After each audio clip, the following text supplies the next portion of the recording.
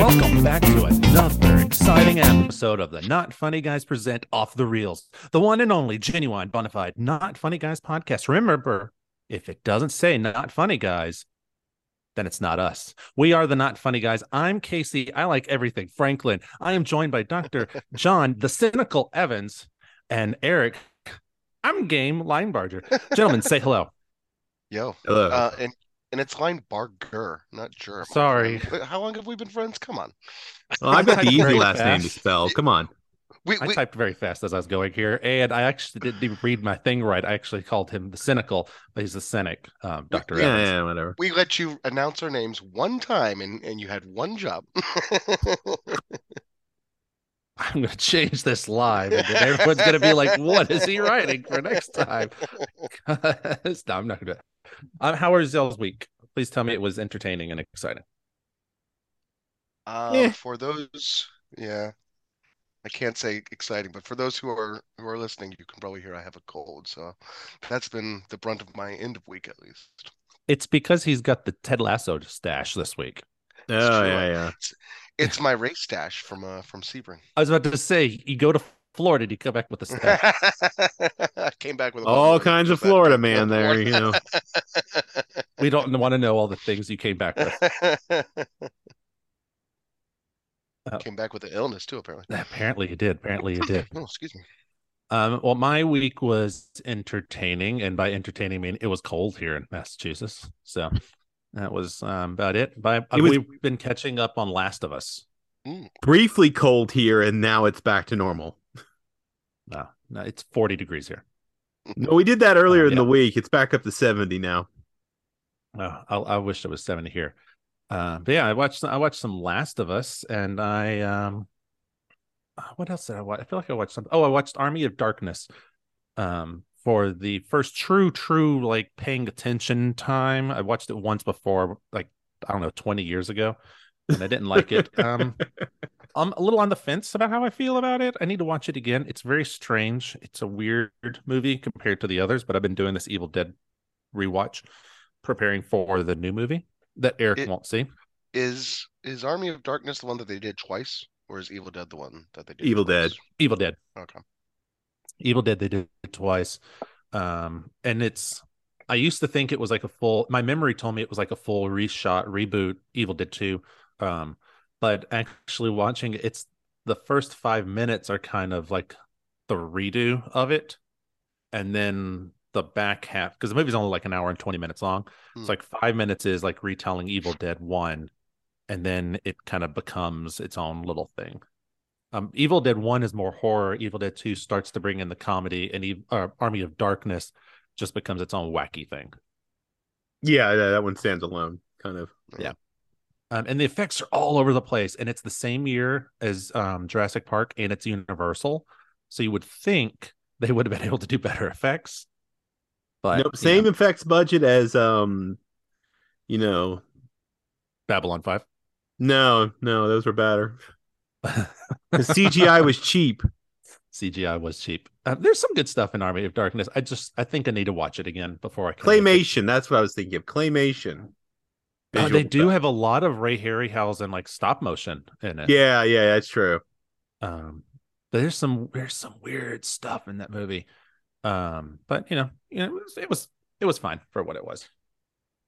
It was fine for what it was. So I can dig it. Anything else going on before we move on to? No, I just nodded my stuff? head. I did my head back and forth like a no, and then realizing this was a podcast, decided to say no. Yeah, we kind of need to be able to hear it as a no. They have to guess. Okay, I'm going to show what I'm holding up, and you guys will see it, but the audience won't. Wow, aren't they so cool? They're so big and round. Wow, and no one will else ever know. Look at how long that was. It was really long. And speaking of long, let's talk about some Us Geekly news, shall we? There's some interesting things that happened this week, and then there's a lot of not interesting. Let's talk about the little bit of fun. There's some trailers. I'm hoping you guys got to see it. I'll talk about the one that's the shortest first, that won't bring much to you guys, but Power Rangers special reunion episode thing they're doing for Netflix. They're bringing back some of the Rangers and dealing with the death of the Yellow Ranger in an interesting way. Yeah, I saw that. Yeah, I did see that one. Out of curiosity, did the actress from the Yellow Ranger, did she actually die? Oh yeah, a long time ago. Oh, Yes, it's been a while. Motorcycle accident, like a couple of years after the show, after she left the show, and she died of a motorcycle accident. Okay. That was one of the reasons she's one of the few who haven't come back. And so they're addressing it in this. I don't understand how the story plot works in this because the trailer doesn't really say. And then I don't know how they're going to handle Green Ranger. I don't think he was in it. I don't think he would return to it, so they may not have to deal with it too much. But yeah, but I clearly saw him in one of those running scenes in the trailer. But it doesn't mean that could have just been like a stock footage thing that they used. And then they got the Blue Ranger back, who he hadn't been back in a long time because he had left over several different things, but one of them being he felt he was getting harassed for being gay. And so it was really hard for him on the set. So, yeah. Well, that was like early 90s. So, I mean, not that making fun of gay people at that point was good, but, it was more common, I guess. It was definitely more common. But, he's back and I'm excited. And he's Billy Cranston. Cranston coming from Bryan Cranston because Bryan Cranston was in the show, which is kind of cool. Little random fact I happen to know about Power Rangers. I don't remember that. Bryan Cranston was a couple of monsters, for sure. One monster of the week, but I think he was a couple. Like behind masks? Yeah, he was like in the suit. Wow, that's fun. Yeah. So fun fact about Power Rangers before we move on. I must have been 9, maybe 8, 10 at best. My dad came and sat down next to me as I was watching one of the episodes. As I think of it, the original, which is what this reunion will be about. Son, we need to have a talk. I see how you're looking at the Pink Ranger. You're looking at that Pink Ranger in a weird way. Are you aware that your shorts are sticking up like a tent? Man, I was an active 9-year-old if that's the case. Jesus Christ, you guys. No, he sits down and he says just nonchalantly, "Oh, those aren't the same people as in the suits." And I didn't know that. And I was a young child and just burst into tears. I hate to tell you, your dad was actually a little wrong there. Jesus. Oh? Yeah. So there's definitely a lot that is not them in the suits. Yeah, it was. I always thought it was like that was Japanese that they then added, American actors basically too. So there are a lot of scenes where they did have them in the suits doing the fight scenes and stuff. Interesting. The bulk, you could usually tell the bulk of the Japanese stuff because it was in the rock quarry, but a lot of it wasn't because so like, here's the fun thing. The Green Ranger in the Japanese stuff is barely in the show. Once he was so popular when they did the episodes here, they were like, well, we got to bring him back. Let's just start putting you in everything. And so he keep reusing him. He was basically the main draw for like the last season or two, I feel like. And then didn't like the Green Ranger become the White Ranger and stuff like that? Yeah, he became the White Ranger, and then Tommy became the Red Ranger. And then Tommy leaves the show, and then they bring him back when ratings slumped in like season 7 or 8, I think. They bring him back to be like the mentor.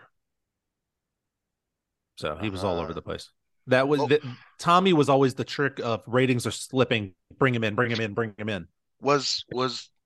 I mean, are we talking about seasons when that was no longer the same costumes, when we started seeing like Dino Rangers and stuff? Oh, yeah. I think it was the Dino Ranger season where he comes back and he's the mentor. I don't consider that the same season, or same series in terms of seasons. So they are a different series. I mean, they are kind of different series, but they're still, because the way it works out, it is kind of looked as seasons in a weird way. But it was different series.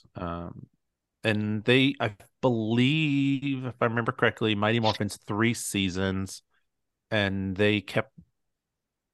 Japan had already moved past Mighty Morphin, but America kept trying to like squeeze in more and more out of it. And then they switched it, and it goes from Mighty Morphin to Zeo to Turbo. This is all the same storyline, these different ones. And then they go to, I think it's Turbo and then Space. Space wraps up the Zordon storyline. So all of that is one over like huge arc. And then it starts to move away where every new title is its own story arc that doesn't really tie together that much. To be clear, I think I'm realizing now the dinos were always part of it, right? I mean, even the No. original Mighty Morphin. Mighty Morphin, they had dinos. And then Zeo, Right. they move away from the dinos and it's like astrological signs. And then Turbo is As far as cars. like the astrological signs or what their little machines are or whatever that they can morph Dear Yeah. into. God, we're Actually, spending too much time talking about Mighty Morphin Power Rangers. For the love of God. Mighty Morphin, actually, they don't even have the dinosaurs the whole time in Mighty Morphin because they end up going to the animal Zords because they get like White Falcon, Welcome to the Red Power Rangers Dragon. podcast. I could really go in a good bit of all this. right. Let's drop Power Rangers. We'll come back to that for the special. We will. I really can go into Power Rangers. Sean, the Well, producer's getting angry at us. Oh my God. well, if we're not careful, he's gonna go all Sisu on us. Did you see the Sisu trailer? You did. Yes. Yeah, that looks fun. It was amazing. Okay, what was your favorite part of the trailer? Because I know my favorite part of the trailer. The flying. That's a Nazi in the head. Eric watching the scene with the flying his reaction. That was a good one too. The trailer. It was just it's such a campy moment that is just absolutely It's excessive. I want to see that. Yeah.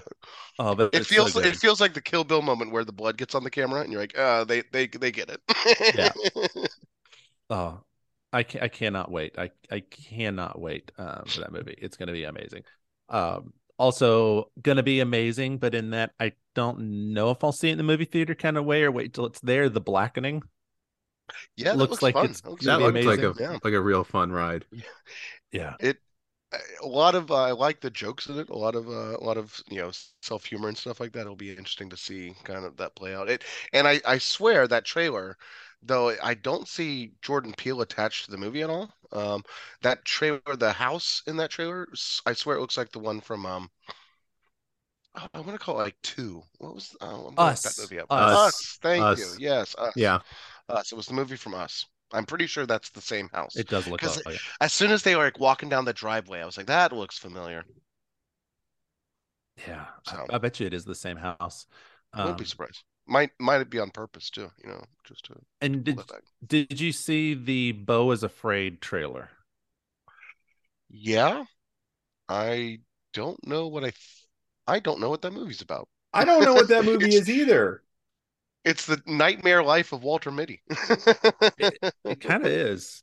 It kind of is, but it looks good. I'm excited. Like I don't know what to expect other than it's the Hereditary, Midsommar people, and I enjoy those movies. So I'm Are excited. we sure Andy? What was it? Who's the one? Andy Who's Kaufman? the one He's dead. Not Andy Kaufman. Sorry, I'm thinking about the guy who did like Synecdoche and Adaptation. It'll bug me now.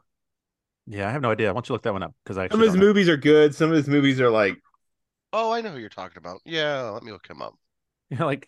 Some of his movies are good, some of his movies bad. Yeah, Spielberg guy. He just can't catch a break. Charlie Kaufman. that's it. Yeah, Charlie Yeah, That Kaufman. would it's explain. Charlie That would Kaufman. explain why you said Kaufman. Yeah, no, it's Charlie Kaufman, I right? wonder Yeah. if I wonder if I he have did. I have not seen that adaptation movie, but I do know that it stars the Cage brothers, the identical twins, the Cages. Sorry, that's an old joke. Speaking of old jokes, actually, it's not an old joke. Next up that I want to mention is Avatar. This is a rumor for Avatar 3, but it's one that I totally can buy because it's James Cameron. Apparently, after they do the theatrical run of the movie, the good 3-hour cut, there will potentially be a 9-hour cut of Avatar 3 that will be shown on Disney Plus as like a limited series. Wait, of just Avatar 3. Yes. Yeah. And I can totally believe it. Not 1, 2, and 3 together. Just Avatar 3. There's a rumor, but I totally can buy this rumor because James Cameron loves his theatrical cuts, and they are always super long. I guess my question is, if you're cutting out 2 movies worth of footage, Mhm. what That's Why 3 didn't it movies worth of footage right there. Yeah, I mean, why did it make it in the first place? If you have a 3-hour movie and you're like, I had to cut 6 hours to make this work, what movie do you have left at that 3-hour mark? Well, it's like the third episode of Among Us or no, of Last of Us. The guy now I can't, Nick Offerman said that they filmed like a 2-hour movie and then they cut it down to the 40 minutes that made it air. Yeah, yeah. Well, I mean, fair. It just, I feel like we're going for a quantum leap here in time scale, though. Yeah. Does if am the I poor actors who had to film 9 hours worth of movie so only to get 6 cut. well let me check Mocap, something. baby. Does what's the time length for Das Boot? Do we know? Does anyone know the time length of Das Boot? I don't know, but those are Germans and they run their own world. Right, but Das Boot's like a 9-hour movie. That's what I was gonna get to. I think the American release of it was only like 2 hours.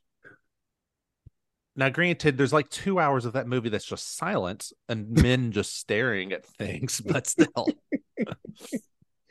At It's just going to give people fatigue. You know, you want to talk about getting fatigue over certain franchises? This is how you do it. It is how you do it. That is for sure. Yes. The other thing that's also a rumor, but I want to mention it because it's a cool rumor, and I totally believe this rumor. There's a rumor that Mephisto is getting his own Disney Plus special, and that they're actually filming it right now. And I totally can buy it because I totally believe that Mephisto is actually going to be an Ironheart because it makes a lot of sense. With Sacha Baron Cohen playing Mephisto. So you heard the rumor it's a musical? Right. I've heard rumors that there are musical elements. I could possibly buy that too, but I do. That one's a little harder to swallow. Having it be a special and that it's filming now, I totally can buy because it seems like they're going to do a lot of specials for characters. That's fine. I think that'll be. I mean, that would be fun, and I'm okay with Sacha Baron Cohen as Mephisto. Yeah. What, Eric? I was going to say Das Boot. You want to know the runtime? The truth? I would like to know the runtime. German. It was a TV show, I think, in Germany. How they released it there. 5 hours. A little over 5 hours. Nice. 308 minutes to be exact. Still very long. I have a copy of it somewhere. I've watched it once, and it's full length. Why? I've never even heard of. I mean, I've heard of it. I've just never seen it. It's definitely something I would recommend seeing at least once in your life, but it is very slow. You just need to be aware of that. Is it World War I or II? II. It's very slow. It's II. But I do recommend I still want to see All Quiet on the Western Front, actually. That makes me think of that. You could do a double feature. Oh, yeah. It'll take up a whole week. You could watch the original. You could. You can watch the original All Quiet on the Western Front, too. Yes. You definitely could watch that. And read the novel. Jesus. You could read, or what am I going to go to a library for that? Come on. Yeah, you can go to the library. Speaking of libraries and All Quiet on the Western Front, Ghostbusters Afterlife sequel has started filming. Ooh, I still need to see Afterlife. That's good. Forgive me, audience. And Peyton Oswald is joined the cast. That'll be fun. And someone else. I don't. Oh, and the guy Kamal.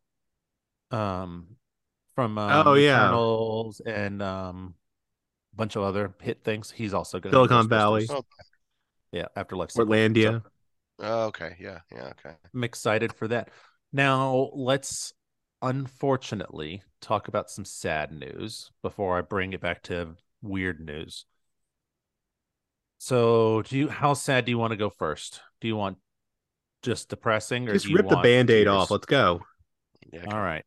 Sam Neill is being treated for stage 3 blood cancer. Jesus. Oh, that's horrible. Yeah. But I believe I saw from the way the article reads, I think it was he was already treated and now he's like in the recovering from the treatedness. He's in remission recovery. Yeah. Okay. Well, that's good. But it's still sad. Well, at least it's not pancreatic cancer. That would just be like almost a death sentence still. Yeah. But it's still sad. I love Sam Neill so much. And I don't want another one of my favorite actors to die, but unfortunately we're getting to that point in our lives where all the actors we grew up with that we love are starting to die off. Did you know Sam Neill? I just looked this up. I was like, how old is he? He's 75 years old. Mm-hmm. He's older than my parents. Wow. He has a farm and the best Twitter ever. Sam, if you're listening, you look very young for your age. No Well joke. done. Yeah. And We then love you. I hope you are okay. I hope he's okay too, because I want him in more Jurassic Park stuff. Like I just want him in more stuff in his general. his image, his moment where he sees the dinosaurs for the first time and they get out of that Jeep, that gives me goosebumps just saying it out He and loud Laura right now, Dern 'cause pulled that one. Yeah. that moment is a cinematic moment that will live in my brain for the rest of my life because Later in that film, when Jeff it is so Goldblum is amazing. shirtless, is when Casey's Rachel. That's a moment that Like- lives in your mind forever. My favorite thing with Sam Neill is actually probably Event Horizon. Oh yeah, I love him in Event Horizon so much. him and Lawrence Fishburne both make such good characters in that film. Yeah. You know what I would love for him to be, and I know we're getting a different actor in the role, but I would love for Sam Neill to be the Emperor in Dune. Well, yeah, but we're getting Christopher Walken. I know. I But know you're we're right. He getting could pull Walken, that too. but I think Sam Neill would have been really good. No, I don't disagree. I'm going to change your recommendation today to something Sam Neill. My All right, recommendation there you for later. There you go. There you go. So I just saw something. I was like, oh yeah, he was in that. So definitely. And so that was our depressing, our very sad tier news is Lance Reddick passed away this week at age 60. So sad. Way too young, way too young. Amazing bucket of wind. He's in so much stuff that I've seen. The video game Destiny, there was actually like a tribute to him because he's in Destiny. I heard about the players going up. Yeah. He was so good in everything, and just to read a couple of things that he's done. Wait, tell the audience about what the salute in Destiny was real quick. I don't know what the salute. So I can tell you. So the salute in Destiny was, so he has a character. I forget. It's been so long since I played Destiny. Zavala. Not only his name, but where's the base that he usually hangs out? You know, they always have like the tower. The tower. So, I don't know if that's still the equivalent they're in now, but they all went up to his character in the tower, basically, members, and would just stand there and salute, you know, do their little emotes. But it was like a collective of people throughout time just doing that over and over. So I thought that was a really interesting way to see how people grieve and recognize, you know, talent like that. It was really sweet to hear about. Some of the stuff that he's done, he was in the John Wick movies. He will be in the Ballerina, which is a John Wick spinoff, which I believe they have fully filmed all of his parts. He was Albert Wesker in the Resident Evil TV show for Netflix. He's in lots of video games: Destiny, Horizon, Forbidden West. Let's see, what else is he John Wick getting a number 5? Did I hear that right? Or no, it's just on 4. I'm just gonna keep on going with this. Apparently he's in some episodes of DuckTales. I knew he did a lot of voice stuff, but where's some of his other stuff? Because he did a bunch of TV shows. Actually, here's an interesting. He did The Wire. He was in The Wire. Quantum Break, which they did film stuff, and they did mocap stuff for. That's that Xbox one, right? That is the Xbox one. He's in White House Down. He was in Fringe. He's in all 90 episodes of Fringe, which is I definitely highly recommend. He's in all types of stuff. He was in Lost. He was in 4 episodes of Lost. He was supposed to actually be Mr. Echo, but then they had to change the role because of, I believe, The Wire actually is what caused him to have to change the role. He was an amazing actor. Big Bucket of Wind. Oh, he's in Oz. I didn't realize that one.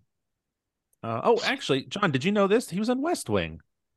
Really? I didn't realize he was in an episode of West Wing. Cool. That's kind of cool. But no, he was great. Big Bucket of Wind. I love everything I saw him in, and I'll be very sad now. So Lance Reddick, we pour one out for you, and we hope your family does very well, or like emotionally well. You're missed already. Yeah, very much missed.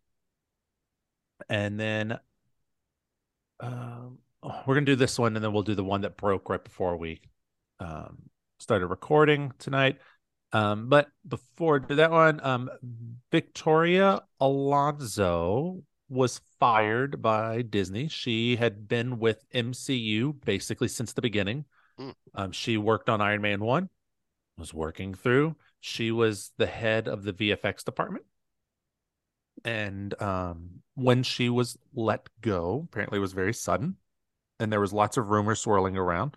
One of the rumors being that she got blamed for the dip in like CG quality for the Marvel productions, because as they ramped up and did the TV shows, they didn't um, grow the size of their department.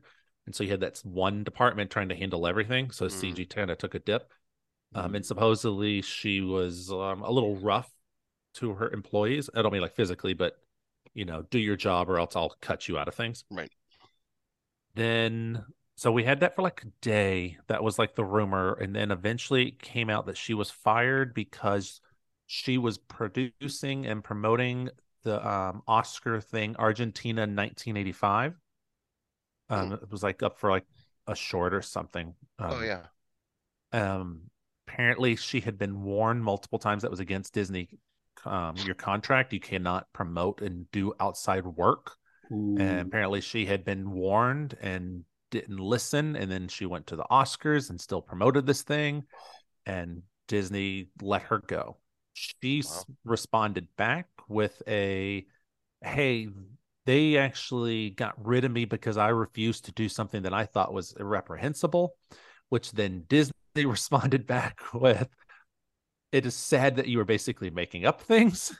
Ooh. So this is going to be a very interesting fight. Yeah, that's gonna get ugly. It's going to be very messy.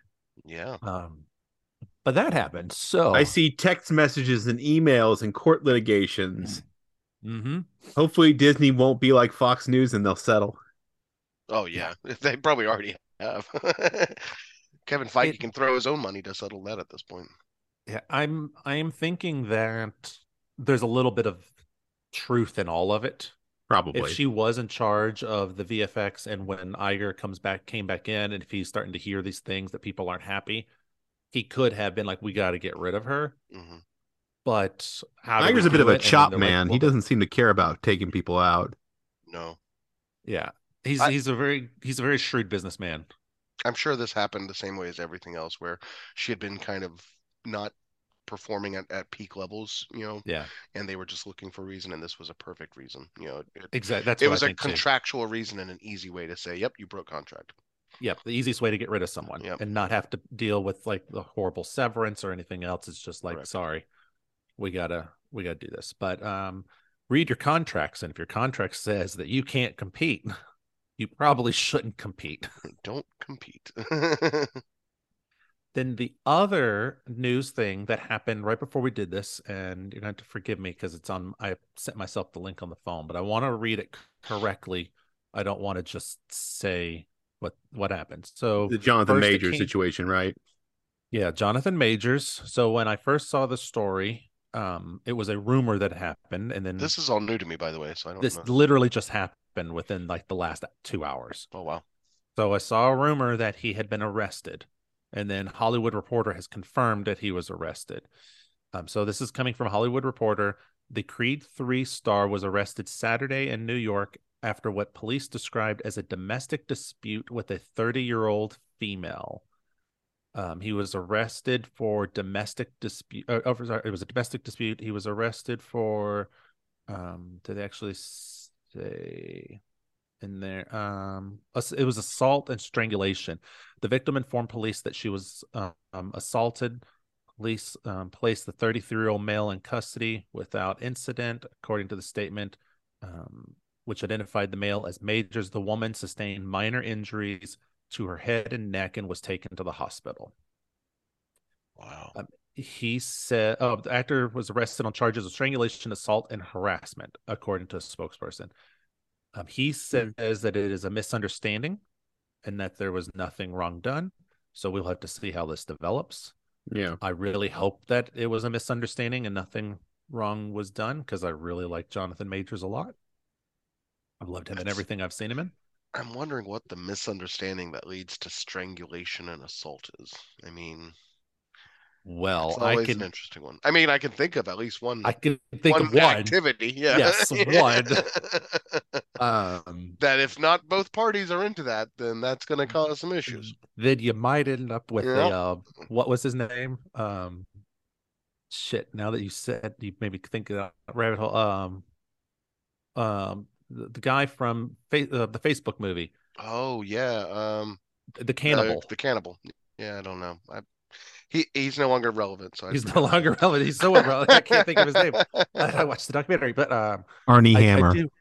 Thank you, Armie Hammer. There you go. I do hope that I hope this isn't what it is with Jonathan Majors, because I like Jonathan Majors a lot, and I don't know how you square that circle with Marvel if that's the case, because he's your big thing.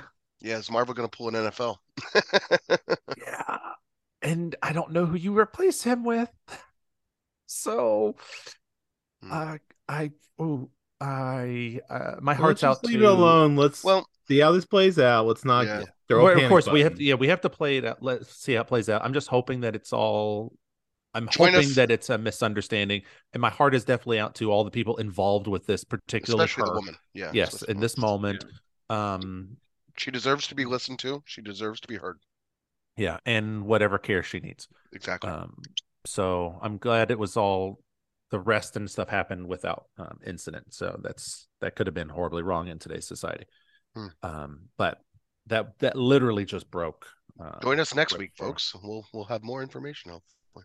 That's right. But hopefully next week we won't have that's our Zaslav moment. But you never know. So there we go. That is the news for the week. You guys, there's a little piece of news you missed. I missed some news. Yeah. What'd I miss? This is episode 50.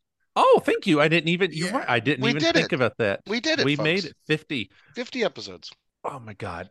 What we should do something to celebrate 50. My mother was commending us for making this many episodes. My mother was commending us. I don't know why she listens, but she does. Right. And you all should be listening too. I don't want to be talking in dead air. This is true. I think, follow, subscribe, comment, all that fun stuff. Smash that subscribe button. So in honor of the 50th, then let's okay, here we go. What is a movie that you have watched a ton? Doesn't have to be 50 times, but a movie, like, what is your most watched movie? Like, off the top of your head, what is your most watched movie? John, you go first because Eric's scratching his head. I don't know. I'm gonna scratch my head too. Goonies. Probably Goonies. Goonies. There could be several movies in that category though, so that's a tough one to pull. Mm-hmm. Yeah, this is tough. I don't know. Casey knows I don't watch a ton of films twice even. So I know. So that's hard. He just literally, folks, he watches it, takes the disc, and throws it away. What's this disc you talk about, old man? Oh, I'm sorry. He watches it and then he erases it and gives it a 1-star rating on Netflix or whatever service he's on, and he tells it, "Don't you ever show me this again." In fact, he messages each company and says, "If you show this to me again, I'm unsubscribing from your service," and just to threaten them. Kind of true, actually. Kind of true. Did you say one, John? Did you already say yours? He did. He said Goonies. Oh shit. Okay. So I've got a couple that come to mind. Can I say like two? Yeah, you can. Absolutely. It's 50th episode. Do what the fuck you want. So one from my childhood that stands out that I've seen a ton. You can actually, I think, watch it on Disney Plus now. Is Rookie of the Year. It's about a kid who breaks his arm and then all of a sudden it heals in a way that gives him super pitching speed. So he becomes I think a pro MLB player pitcher at 13 or 12 for the Texas Rangers. Producer Jonathan stepping in here to let you guys know it's the Chicago Cubs, not the Texas Rangers. He doesn't even know the movie he likes. It could be another team, but I'm pretty sure it's the Rangers. And your other? The other actually would be The Great Escape. And I say that only because every time it's on TV, I stop and watch it. And I remember stopping a lot and watching it with my dad. Usually it's the back half, the actual escape, that I remember watching the most. But yeah, that comes to mind a lot. I'd also say the Moulin Rouge. I've seen Moulin Rouge a lot because when I would design lights in theater, I would typically watch it at least once before I started the process to kind of saturate my brain with all the color. Nice. I would have to say mine would probably be National Lampoon's Christmas Vacation. I have Good one. watched it like every Christmas since I was probably like 16. So I have to change my answer based on that, but go ahead. and I would say also probably Sleeping Beauty. I've watched that movie 1,000 times. I really love that Disney. Really? Yeah, it's my favorite Disney. She's the Huh. best princess. I don't care what anyone says. Aurora's the best. And then She is literally asleep half the movie. shut up. She's the best princess. She's the best princess. She shuts her mouth and knows when to not talk. I did not say that. I did not say that. But that's an Eric fact. She's cool with assault. Oh, God. And now we've gone back to the Dr. Harassment. Sexual harassment is not something they prohibit. To get us out of this hole, I also the movie I've watched a lot. You're out of the hole. You did it. I just said that was my favorite movie. Another one that I've done a lot is Event Horizon. I've watched that almost every Halloween. So I have to change my answer because I know for a fact that I have seen this movie the most, probably based on the fact that it's been tradition in my family since I was a kid. White Christmas, we watched it every year. Wow, there you go. I know the lines, so that's pretty awesome. Yeah. Well, there we go. That is our special 50th anniversary or 50th episode. Special little tidbit you get from us. There you go. There you go, folks. Put it on a wall. Put it on a wall. And speaking of putting it on a wall, did you know we have an email address? I did. No? You did? You did know? Actually, I know you know because you set it up. It is notfunnyguys.offthereels@gmail.com. And you can write in like some of our fans have written in. And we've got another letter from our fan in Arizona. Shut up, Scott B. Shut up, Scott. I love you, Scott. Get back. We all love Scott. I love Scott. Scott wrote in and he said, you guys mentioned the Severance show on Apple TV, and I'm curious about getting into watching it. But what would you say it's kind of like if you had to describe it or like link it to another show? Ooh. Interesting. That's a good question. Either one of you want to go with what you think? I'd say The Office. No, I would not say The Office. It's not The Office. It's not The Office. I would say kind of like, what is it? Stranger Than Fiction, that Will Ferrell movie. There's a kind of vibe about the idea that you're not really in control of your life kind of element to that, but more dark comedy to it. I mean, I know Ben Stiller is a major figure in that, but it's way darker. So I wouldn't put it anywhere necessarily near a comedy, though. I keep thinking about Stranger Than Fiction in my head, but that would not necessarily be the one that I'd probably most likely compare it to. What about you, Casey? I would say it's a little bit like Vanilla Sky to me. Yeah, true. There's a little Vanilla Sky in it, and that's one of the things. Also, this is a weird one. Now you're going to go with me on this for a tiny bit. It's a little bit Fight Clubby because they're all Tyler Durden when they're right. Like when they're down there. I was thinking. I His can name see that. was I agree Robert with you. Paulson. Robert Paulson is Petey. Robert Paulson is Petey. Petey. Robert Paulson is Petey. Let's not give too much away here. We don't want you to spoil it for you, but you'll get it when you see it. I didn't even think about that. You're right. He is Petey. The shrink wrapped in tears and everything. Mm-hmm. So for me, I don't know why this is the case because Scott, forgive me, this isn't probably the best way to summarize it, but to me it calls to memory like a blend of two Jim Carreys, which is The Truman Show, and then Eternal Sunshine of the Spotless Mind, right? So there's really this kind of aspect of playing with your memories, playing with your reality, playing with your perception of both. And all those things. So any movie that does that, we can apply it. Yeah, I would Memento.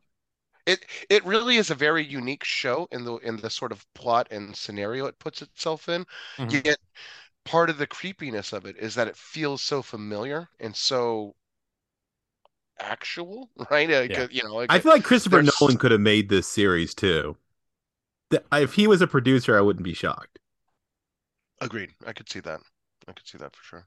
I could also see that. It's a little Hitchcockian at times too, if I say so. Like it has a lot of suspense building. Less Without sexual harassment on the always set, I being. imagine. Then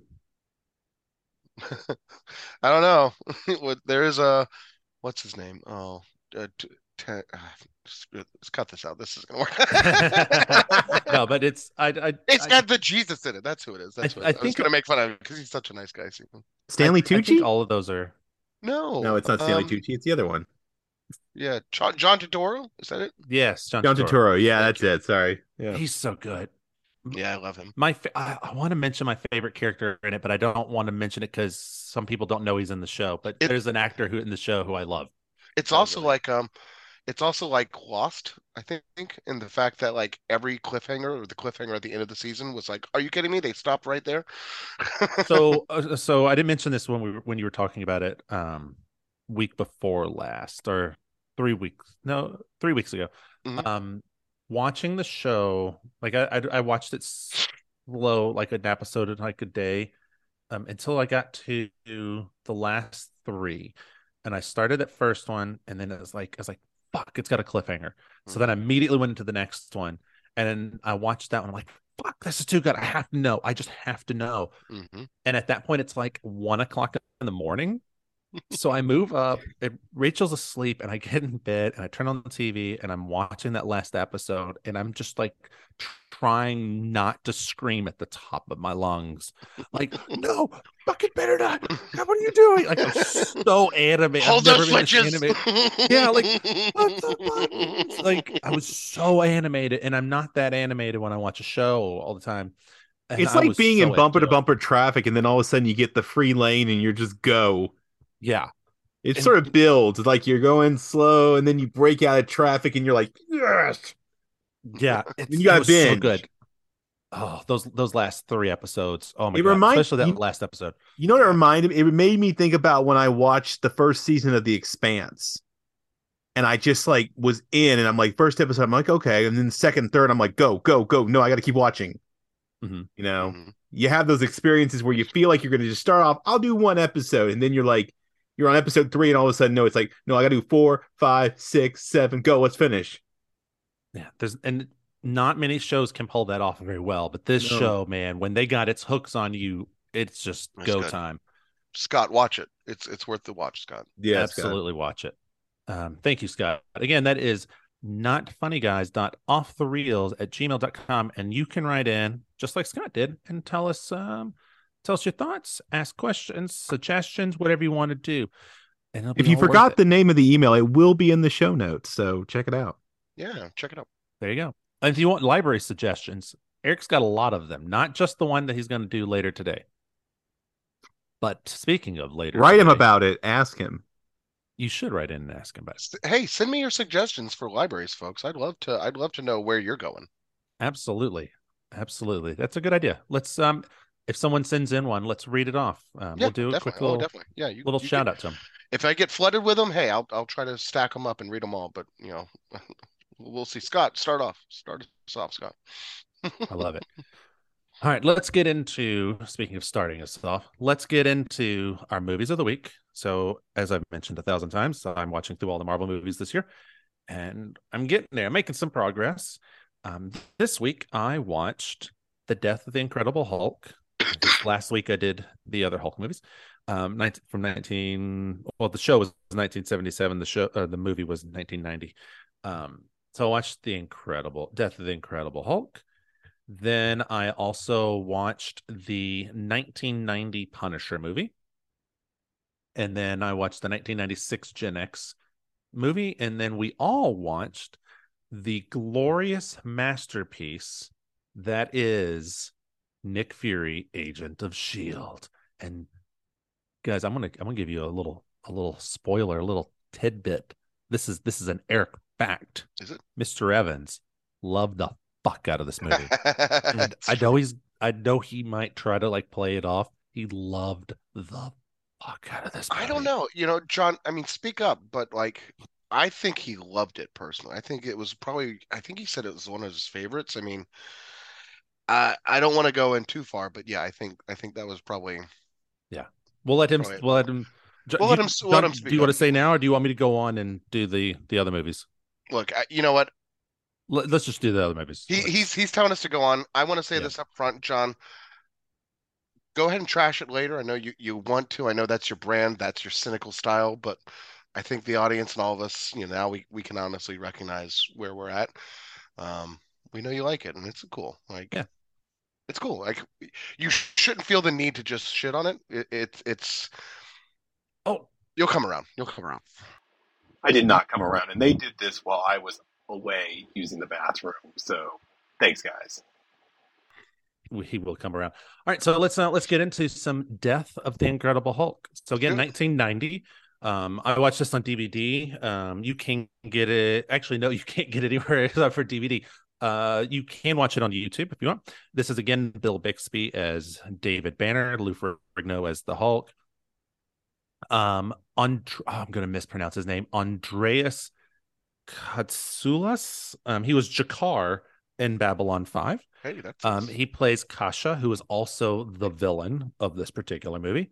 The villain also being Gravity, which I will get into in a second. what? Yeah, I know. So Curse you, Gravity. I know where this is going. Yeah. This movie starts off very creepy and ominous. It has got the creepiest music when it starts off. And then it cuts, you go into this building, and then all of a sudden you see David is now a janitor. And apparently he's an idiot because like people ask him things and he's like, I don't know. I guess I should get done for the day. David, where's your coffee? Oh man. Okay, I gotta go get my coffee. Like he's just a bumbling idiot. But then there's one that scientist who's really nice to him, who's going to help him out. But then David leaves, and he's still a bumbling idiot.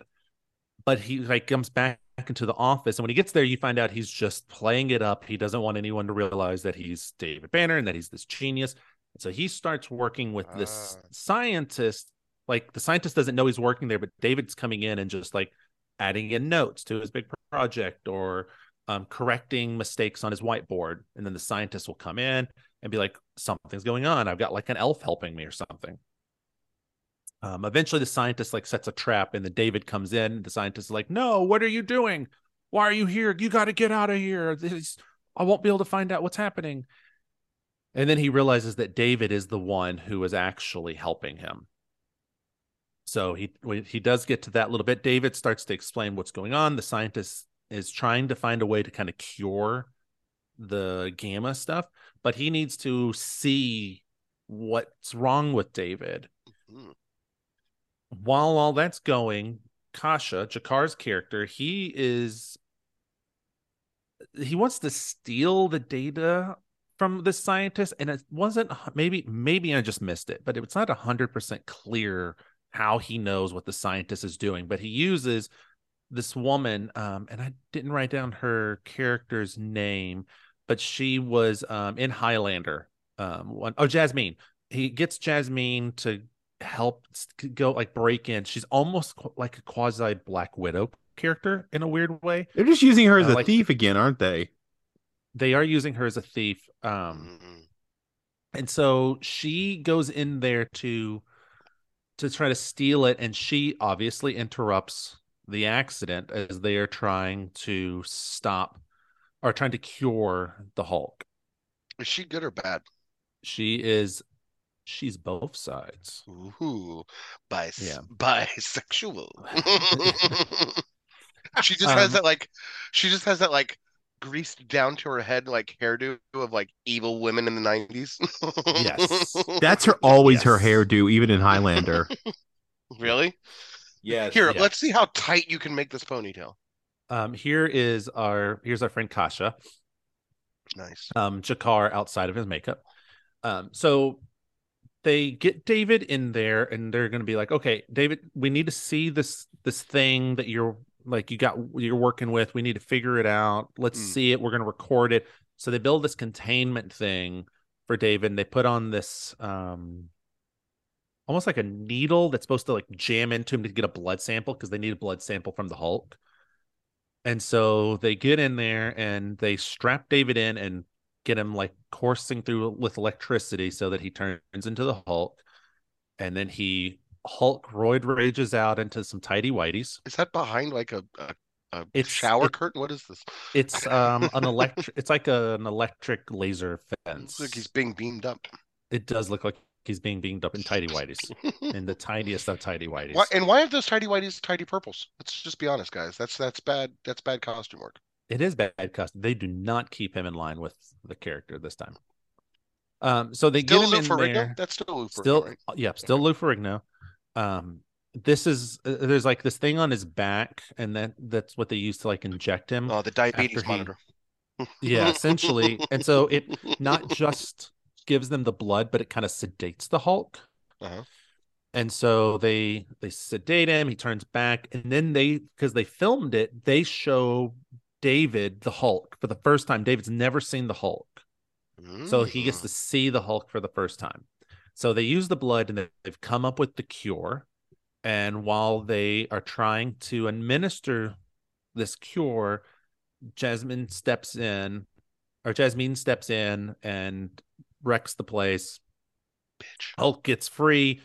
One thing or another happens. The doctor who was helping him goes into the hospital, gets injured and goes into the hospital, kind of in a coma.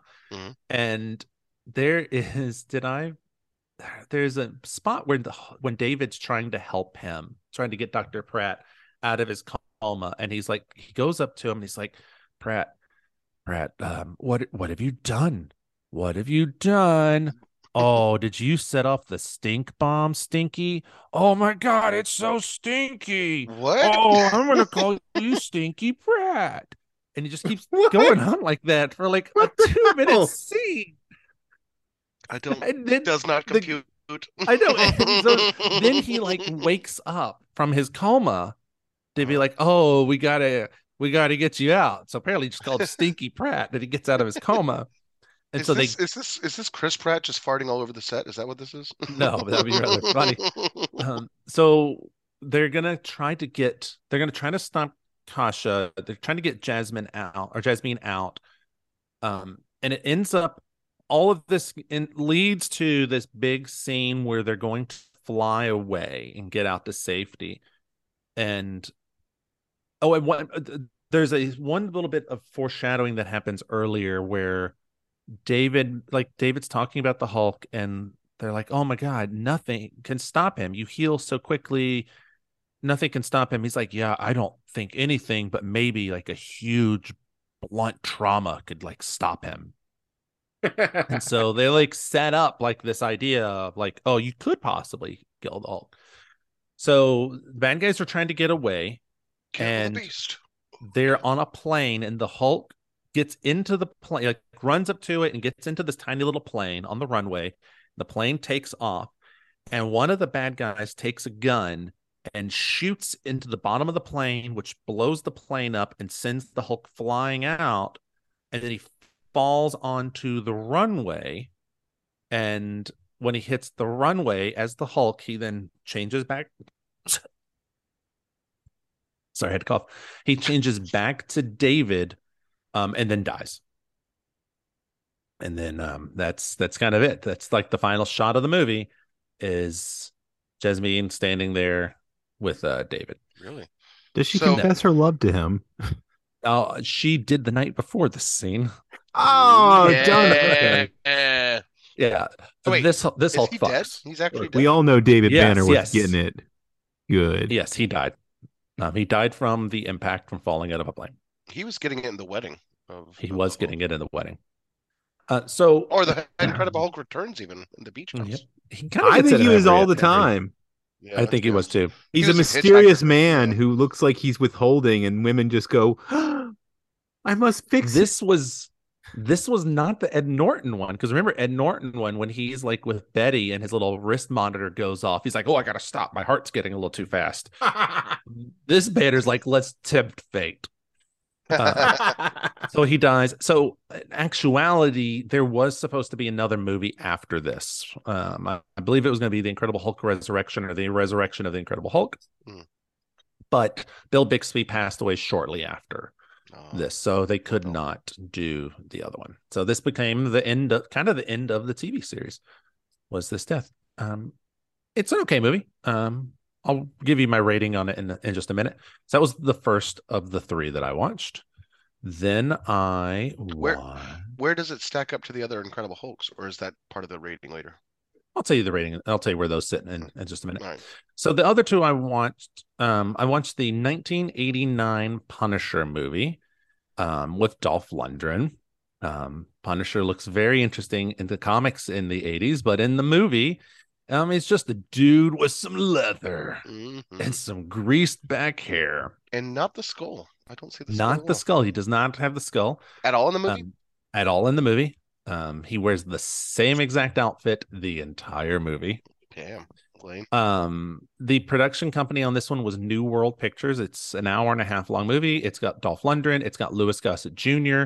It's got a guy named Brian Marshall who plays Dino Moretti.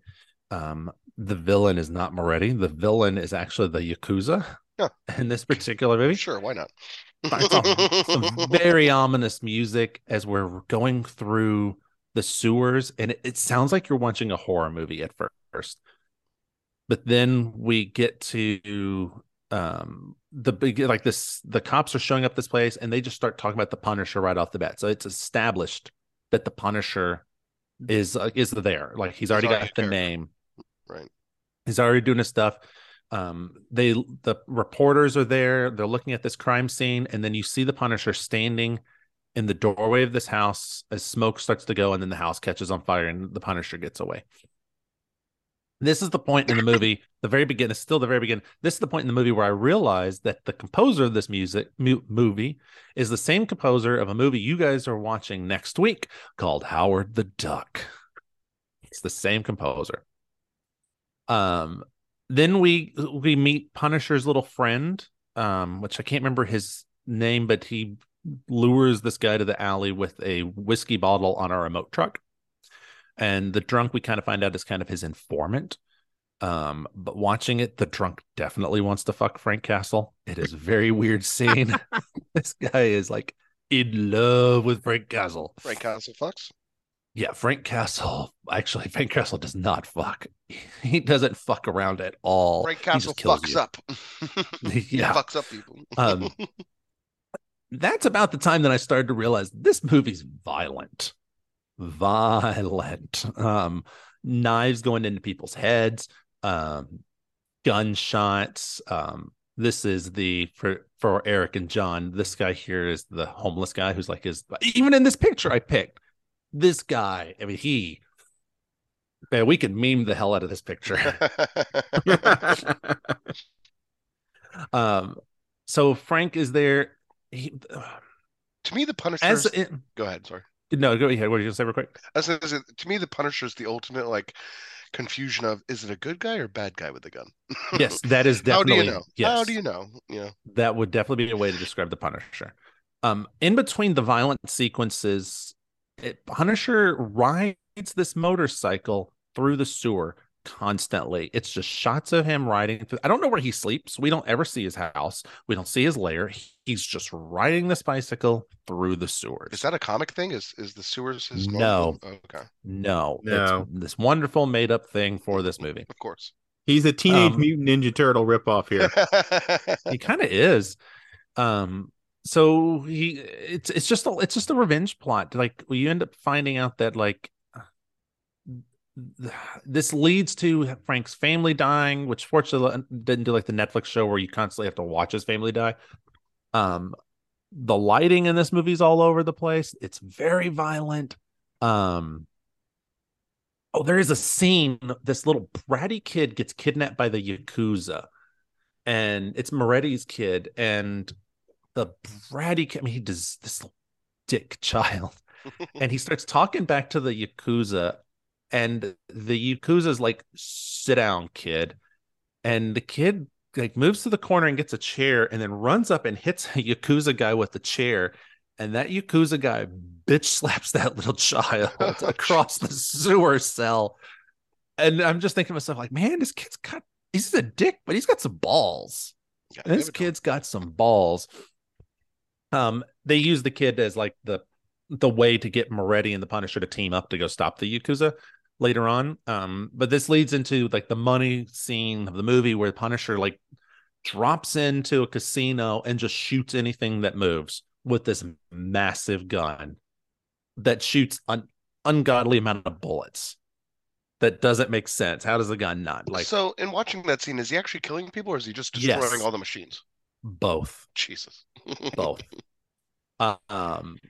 And that scene is the selling point of this movie. I also like by far. in that scene when he drops down, he then stops on the table. He lands perfectly on his feet. I think he repelled in, so I'll give him Yep. that. So he lands, he's there, and then he just hangs out on the pool table talking to like this guy in his hands for like 5 minutes. Where are all the other security guards during this moment? Yeah. Yes. I wondered the same thing. And then after the scene, he like gets away and he goes into like, I don't think they're actually in New York, but he basically goes to Coney Island and he's running through like this little, what were you saying? That seems to be a theme. Yeah.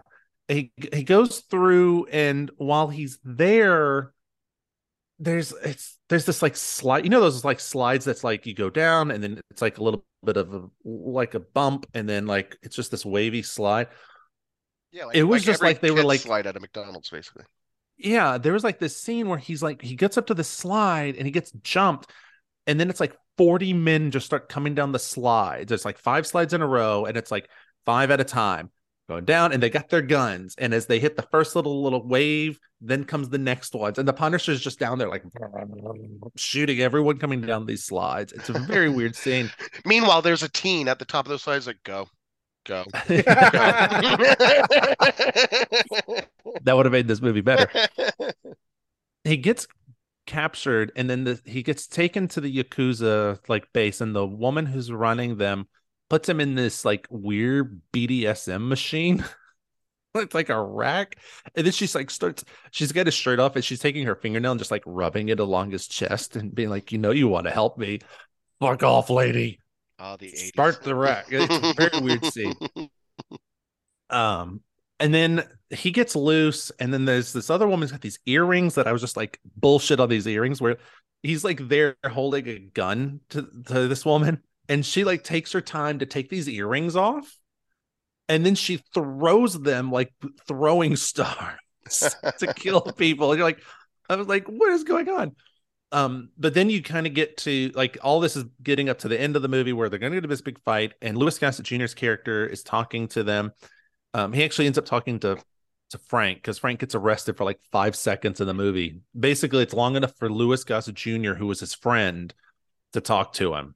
Hey, you got to get out of here.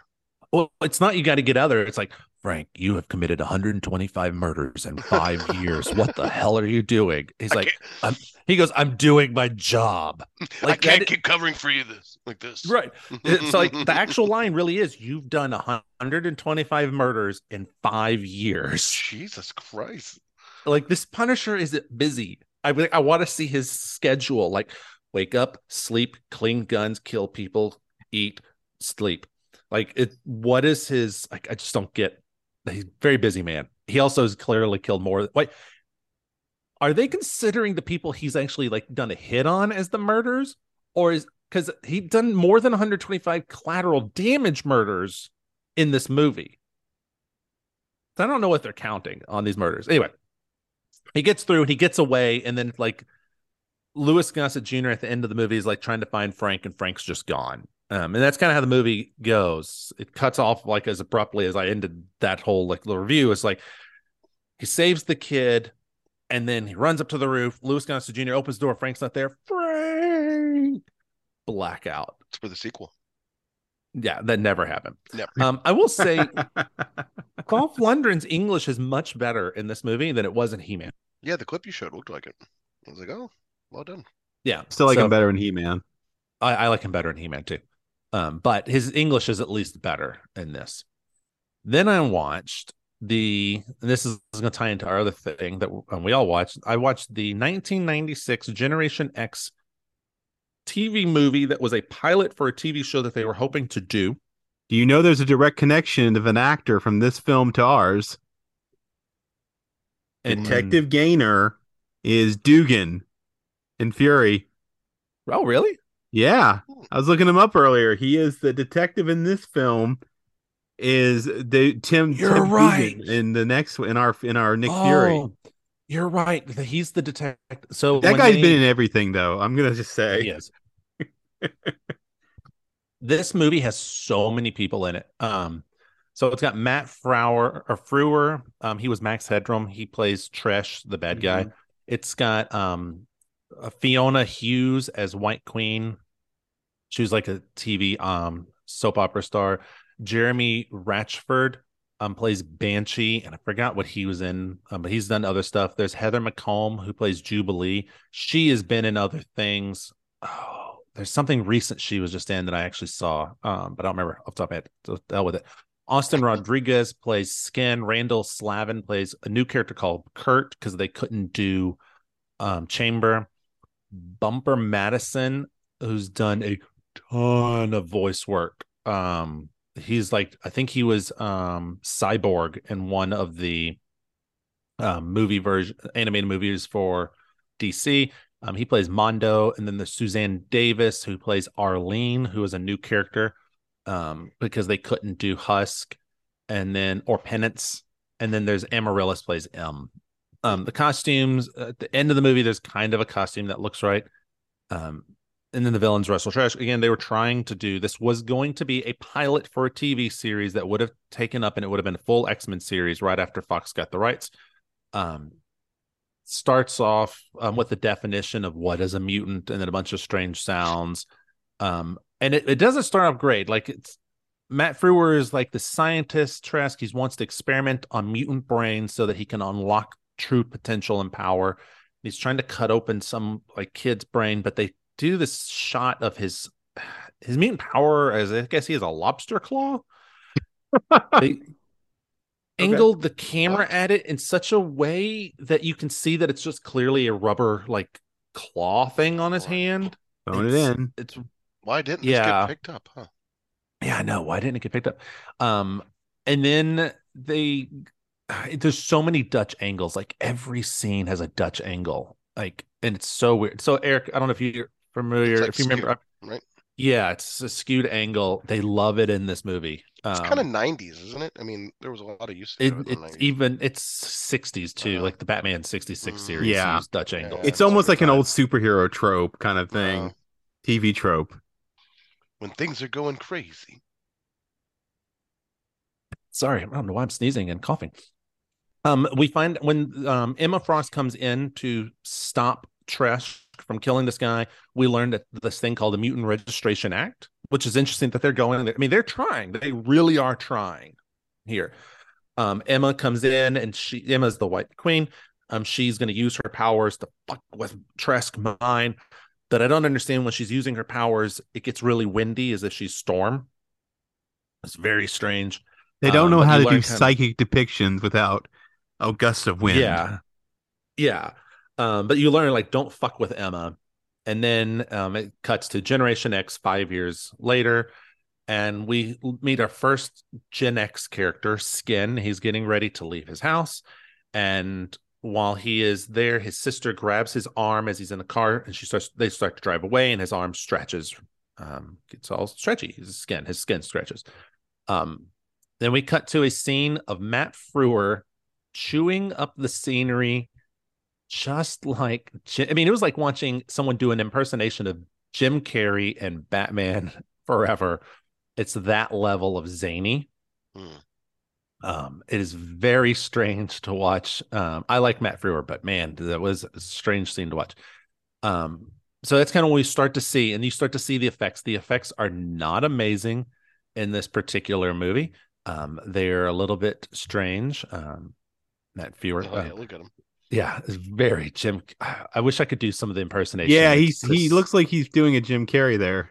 Yeah, if I could do an like a Jim Carrey from In Living Color. Yeah. we got our team. There's our White Queen right there, and then in the movie, this is what she looks like. Yikes. So one interesting thing, while I'm showing you some pictures of the characters, one interesting thing about this, as I noticed as we get to the Xavier Institute, they use the same school for that they use in the movies. Really? And then I didn't even realize that X-Men 1, 2, 3, all of the X-Men movies use the same particular one, the same building, and this used it too. So it's kind of fascinating that they discovered it for this and then decided to keep using it for everything else. They scouted it already. So yeah. This image here, this isn't the scene I was talking about with the little girl holding his arm, but you can see like the effect of the stretchy skin. Mr. Fantastic, basically.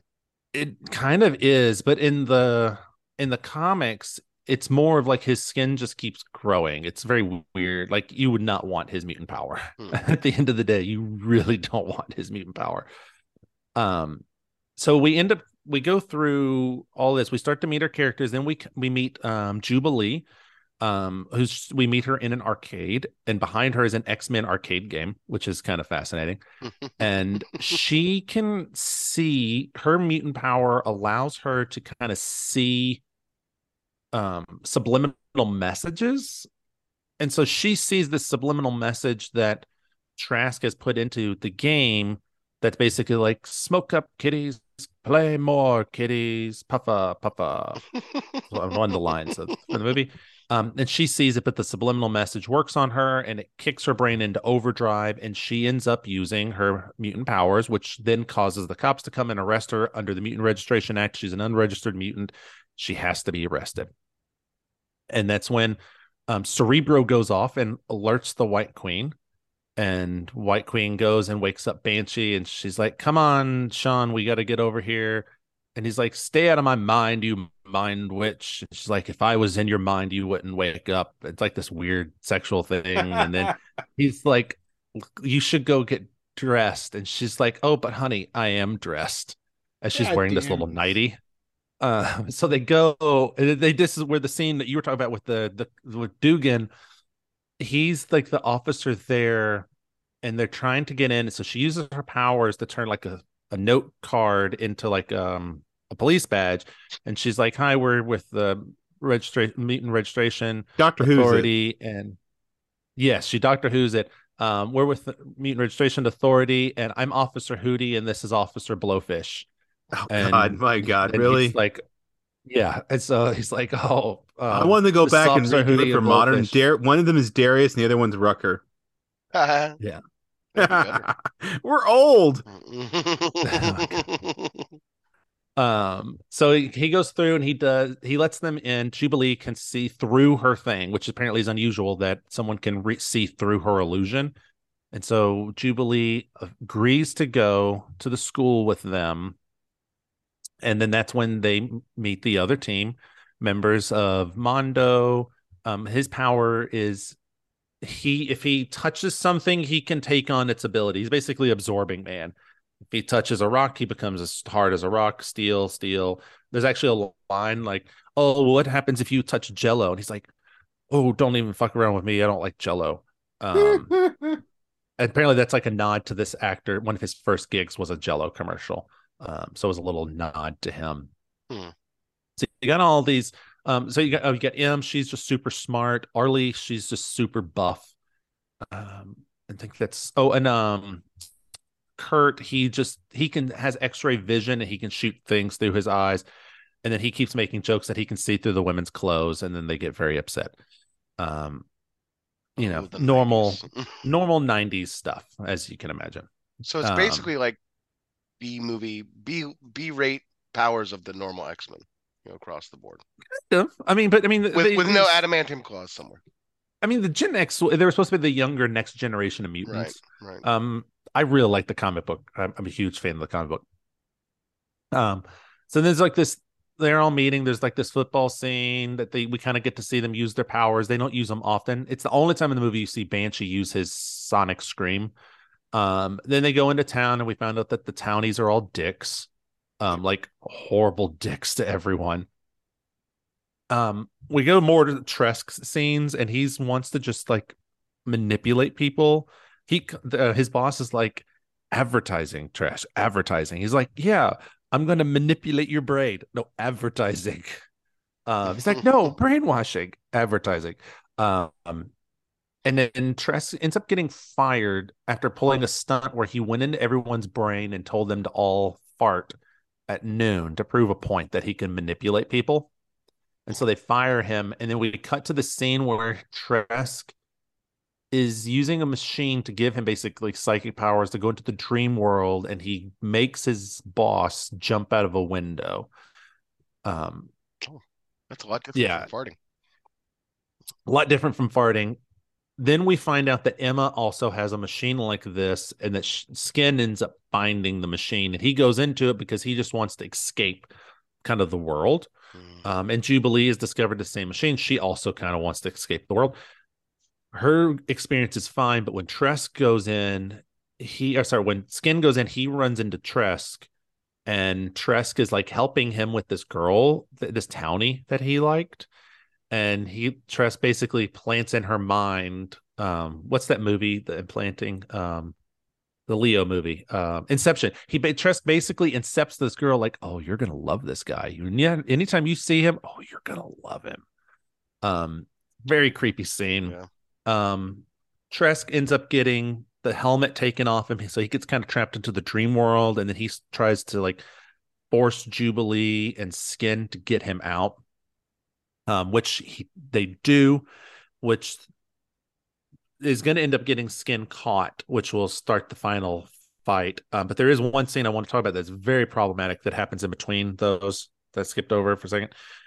The kids go to a carnival. And this movie is going to become very 90. Oh, dear. And they are making fun. One of the high school boys is making fun of Skin.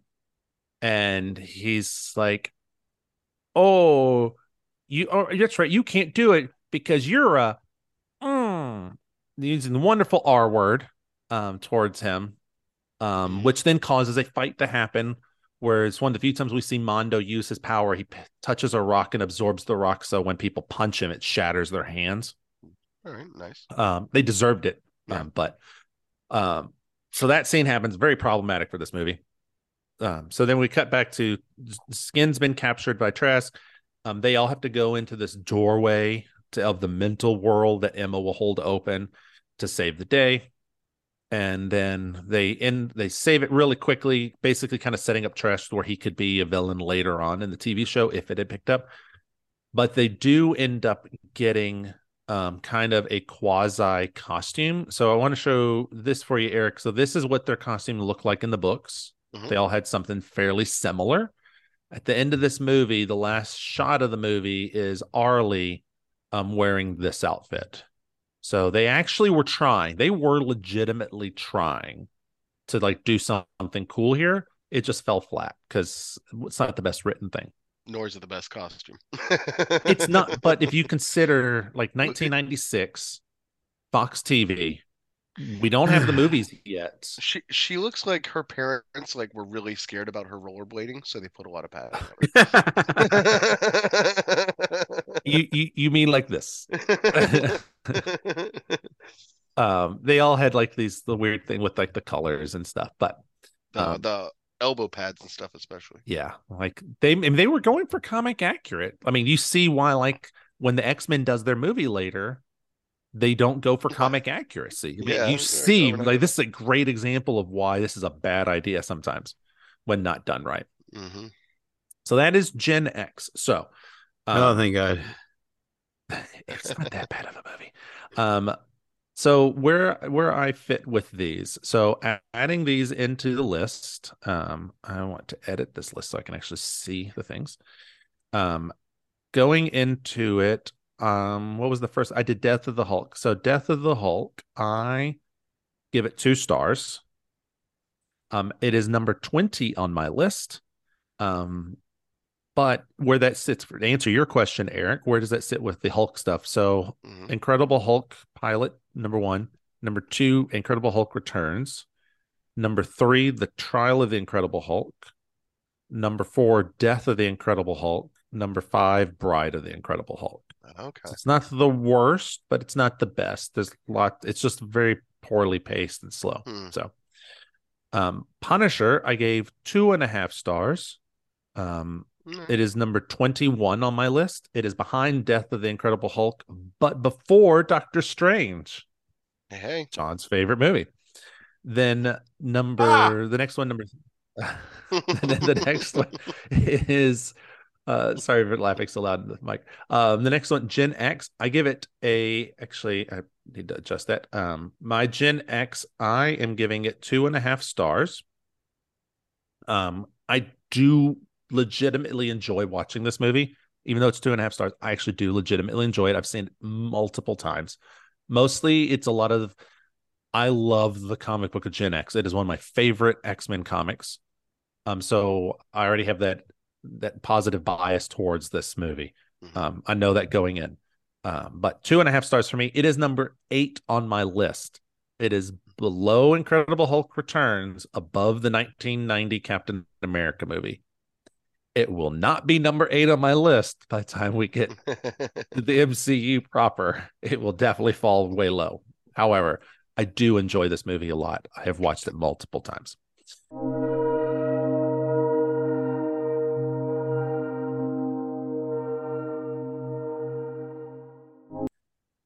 Right. Speaking of having watched multiple times, Eric, you have multiple times gone to the internet. I can't segue that. Give us a library guide. This is a horrible segue. Give us a library. All right, real quick. Library. So I'm going to stick with the Pratt theme, actually, and talk about the Enoch Pratt Free Library. So for all of those who don't know, and I'm guessing that includes the two of you, this is in Baltimore, Maryland. This is their public library system, and I chose it because it is actually Baltimore, Maryland. It's the birthplace of our upcoming star of the next show, or not next show, of the next film we'll be discussing, David Hasselhoff. So it's in Baltimore, Maryland. It was established back in January of 1882. A longtime merchant, banking, steamship company executive, and philanthropist, Enoch Pratt, who died in 1896. So he offered a gift of a central library, right, to the city, basically paid for that, as well as 4 branch libraries, and then 2 more shortly after that. And he also established a financial endowment of about $1 million at the time, and a significant piece of kind of just offering and legislation there. The Cathedral Street main library is the flagship. It is the true Enoch Pratt Free Library. Then all of the other kind of branches are the Enoch Pratt Free Library so-and-so branch. It has about 22 community, neighborhood, and regional branches. It was designated as the State of Maryland's Library Resource Center by the General Assembly of Maryland in 1971. And it is essentially the state library of Maryland. It comes back. So this is, I think, our first library that's out of the South, as I consider it, that is closed on Sundays. So you can't go on Sundays, but it is available 10 to 5 every other day. It is just mere steps away from the Walters Art Museum, in that case. And then if you're familiar with Baltimore, Maryland, it's only a few blocks away from the Inner Harbor, or kind of some of the main harbor areas and kind of tourist areas where you might go get your crabs. So yeah, Enoch Pratt Free Library. Pratt, I know, was also a name used in, what was it? Not Generation X. It was in the Hulk movie. So we're continuing our Pratt theme for the day too. I didn't realize that. So there you go. Enoch Pratt Free Library, Baltimore, Maryland. Awesome. I love it. And with that Enoch Pratt Library, let's take a moment, gentlemen, to go to our own personal libraries, i.e. the bathroom, and read a quick magazine or book. Hi-oh.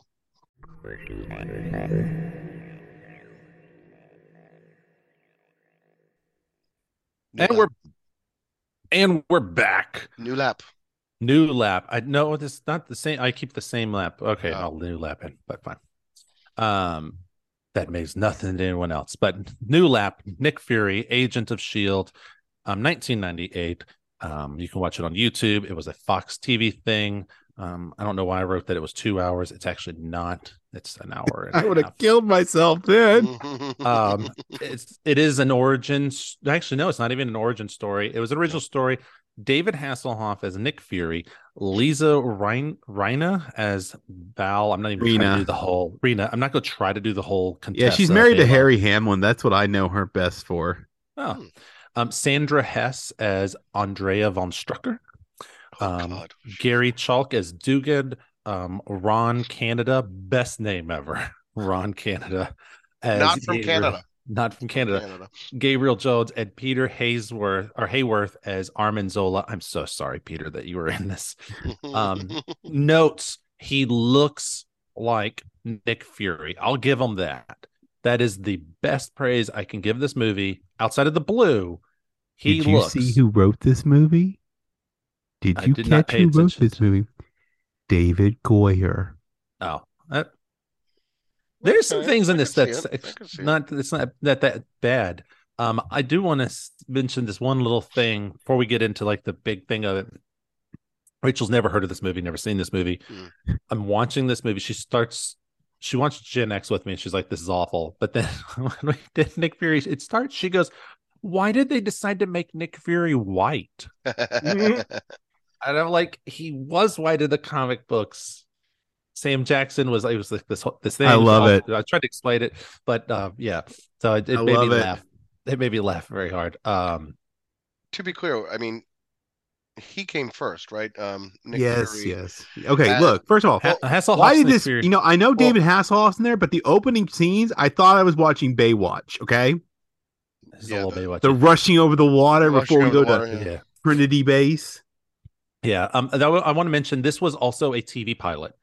Of course. A failed TV pilot. So the order of it is Gen X, 96, 97. Fox tried to do the Doctor Who pilot. That didn't go anywhere. Oh, God. Then in 98, they do this. This was a big thing. Like, they advertised the hell out of this. It was like this big spectacle summer thing to show this.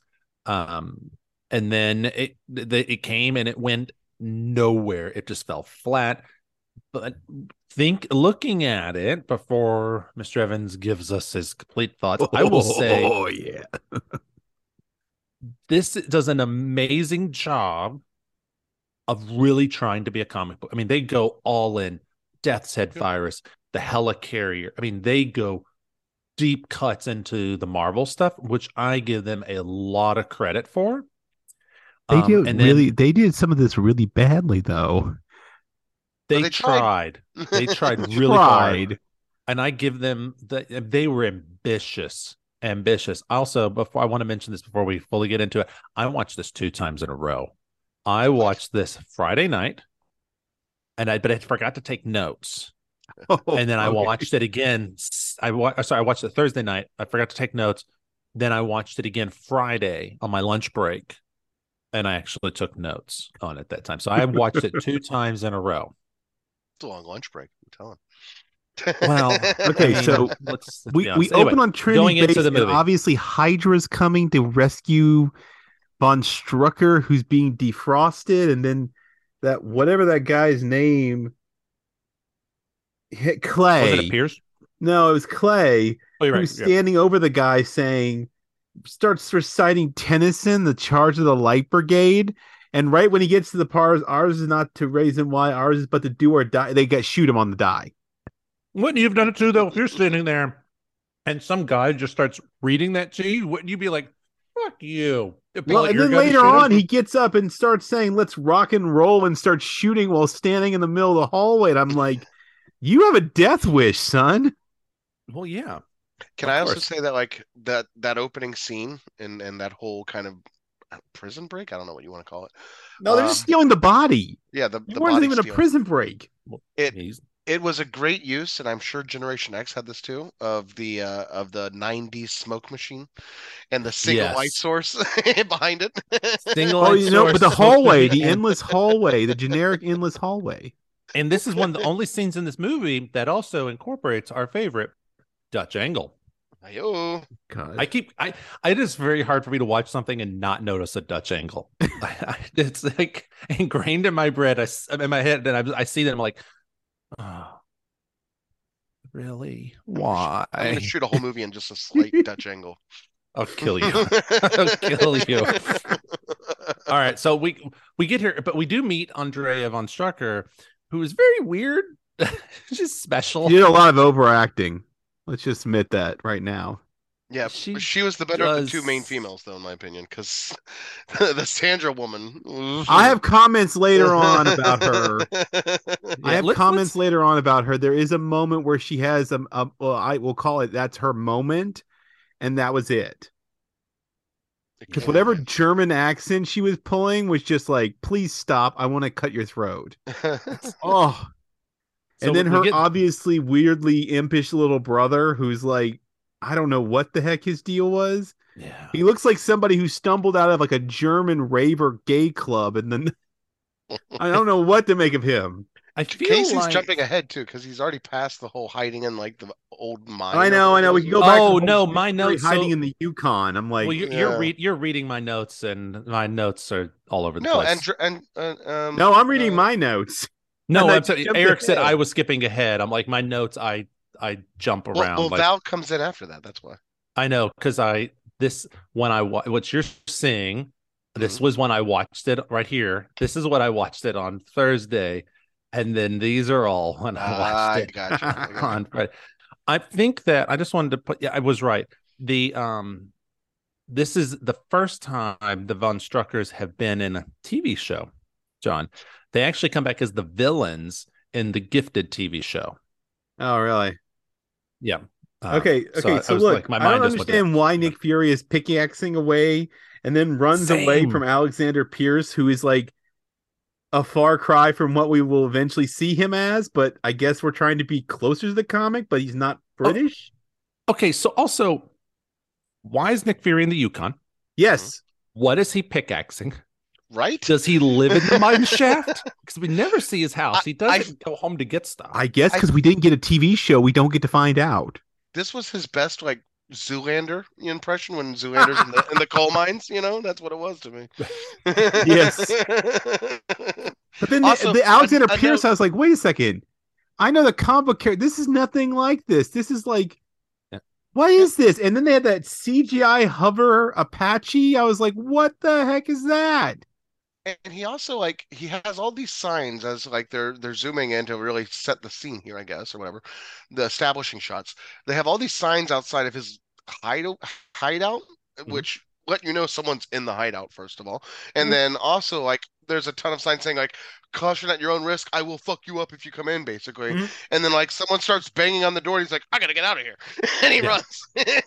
And not only does he run away, he hides behind something real quick, and then like as he's like, oh good, they missed me, he lights a fucking match to smoke a cigar. And I'm like, that's not what you do when you're hiding. You don't create a light source. However, It's a very oral fixation, a But- large oral fixation. Okay. But Yeah, but he does. but He does. John can confirm this for me. That Oh, I was know. very on brand. No, for it is. Nick Yeah, no, Fury. it is. Everywhere, light a cigar. But this Now, Alexander Pierce is a joke. Yes. And then they basically But like, I I won't come back. It's been 5 years. And then Val's like, oh, Clay's dead. And like, oh, I must come back I for wanna- Clay. because this is the moment where we first see him. This is my most positive thing for this movie. He looks like Nick Fury. I True. mean, he looks it. Yeah, he pulls it He off. was perfect for this. It's all It is not- downhill from there. It's not Which- well written, but he is perfect for this particular thing. I mean, even in this one shot I'm showing you guys, I mean, that is almost identical. Like they almost tried to replicate that shot. They should have given him the Yes. silver temples. They should have, yes. All right. The, I'm going to say something about so what anyway, happens. Yes. I'm going to read Keep going. directly from my notes here. So he goes with them, and then I wrote worst helicarrier design I have ever seen. All caps. That wasn't even trying. That's not trying. That is garbage. You could have built a better model. I love That how I is wrote, they have a lazy helicarrier. Garbage. Like garbage. So I thought it was a little like a Cloud City. it is a little No, like it Cloud was City. that's terrible. So I want to mention because we moved past the Val of it all. I forgot she was in this. I did, and when he goes like, "Oh, it's the Contessa," and I'm like, what? Oh, she's in this. I forgot Val's in it. Who played it better? This woman. Louis Dreyfus does it better. Yeah. Oh my God. Julia Louis-Dreyfus was doing it better at this year, and she wasn't even doing it yet. She was in Seinfeld right at this point. Exactly. Still. No, she's still doing it better. While watching a little bit of trivia on this. So when he originally signed on, he was refusing to wear the eye patch. And then he got a bad bout of pink eye, right? Like the day before he was supposed to start filming. And that's why he agreed to wear the eye patch. Where did he get the pink eye? I want to know. What was he doing? Val farts. I think this photo right here tells you what was like. Okay. He's rubbing up against that greasy hair. Maybe that's what he did. So I know that I think I've said this to the audience before, but I'm a bit of a comic book aficionado. Yeah, no, he's an quite the opposite. I have them. I remember we call that a making as kids, but you guys are way better at it. So and maybe this is less comic booky and just kind of lore. Nick Fury in this version, not the Sam Jackson version, obviously, Ultimates version. This one is clearly the inspiration for Solid Snake, right? Metal Gear Solid. Because they look so much alike as characters. Maybe I would say that Snake was probably closer to Snake Plissken, but I could see the. Your Snake Plissken is Kurt Russell. Kurt Russell. Yeah, I would say that's a little bit closer, in my opinion. That makes sense. All right. Fair enough. All right. I do want to now that we're on the elevator. Oh, the dysfunctional elevator where all you have to do is shoot it. Yeah. Which is a running theme in this movie. They were at least consistent about when it doesn't work, you shoot it. Though I do love the sense of humor of this movie with him smoking and like there's no smoking here and he's like fuck that and so he keeps smoking and then in the elevator he's leaning against the wall that says absolutely no smoking as he's smoking. This is right. It's a little childish at some points though. Smoking stuff. Yeah, there's definitely some like later on. It's really childish. And why is Dugan in a suit? Well, he's not dumb. We get to that comment, I have comments there too. But it's not dumb. It's not dumb Dugan though. Yeah, I know. They don't call him dumb. I wish they got that pincer guy who's like a suit who failed upwards. Yeah. And then of course we have what you have written there. I have written that too, and I said, "What the fuck?" Yeah, like why did she call? We're called? She called espers or ESPers. I'm like that is the dumbest thing. But then as he like makes his comment about her. And he like turns and walks away. There's a shot of her looking and like biting her lower lip, and I'm like, she wants to fuck him. Oh yeah, it's like she is all in. She read that mind. She knows what he wants to do to her and to Val and to Pierce and to Quartermain and to everyone else. Everything on this in this part of the movie has the worst half-baked dialogue I've ever seen.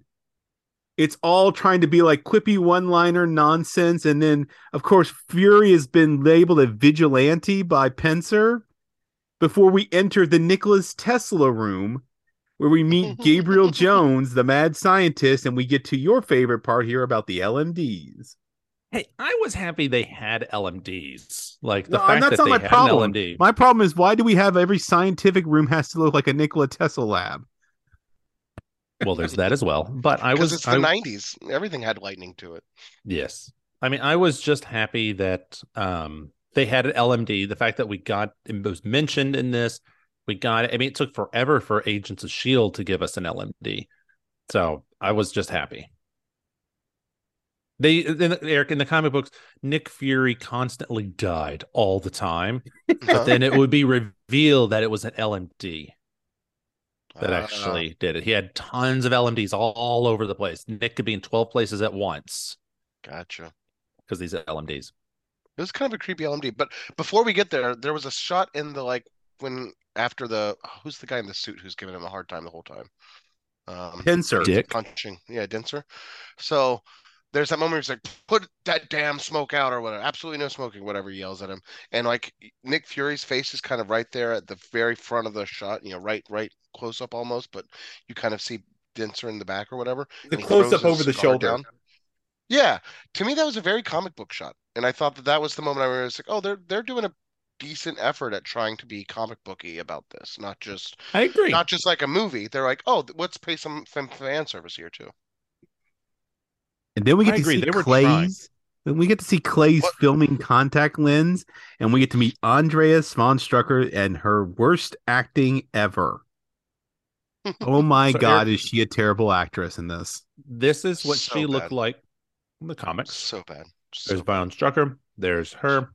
She might be And- the worst actress we've seen in one of these movies yet. And then we get her. Pretty bad. Yeah. Now, is this the scene where she shoots someone and has an orgasm from shooting? What? Oh yeah, What was no, that? I don't know. scene. I may have blurred that out. I think I wrote that.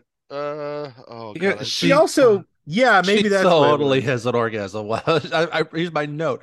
She came from shooting this man. It was such a '90s like noir villain shooting. Like, oh yes. No, yes, they're just doing the Onatop. They're It just was doing very GoldenEye. Famke Jensen had already provided that template.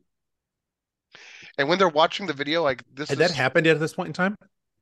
I don't know. That's a good question. You guys talk. I'm going to look it up. I go, GoldenEye? well, okay. So the Interpol agent who Yeah, was GoldenEye had really happened then. weird, it turns out to GoldenEye be happened. Viper von Strucker. Yeah. They get Zola after that whole, like, whatever the heck that whole scene was. It felt like a waste of time.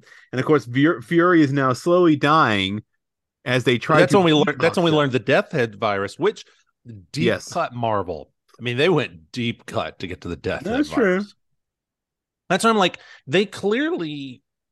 Goyer clearly did his research and knew Nick Fury, and knew Shield. He is trying. I would be very curious to know what did his original script look like versus the shooting script. Did the studio step in and say, "Hey, you got to cut some of this out. You're going too nerdy," or was it always this trash level?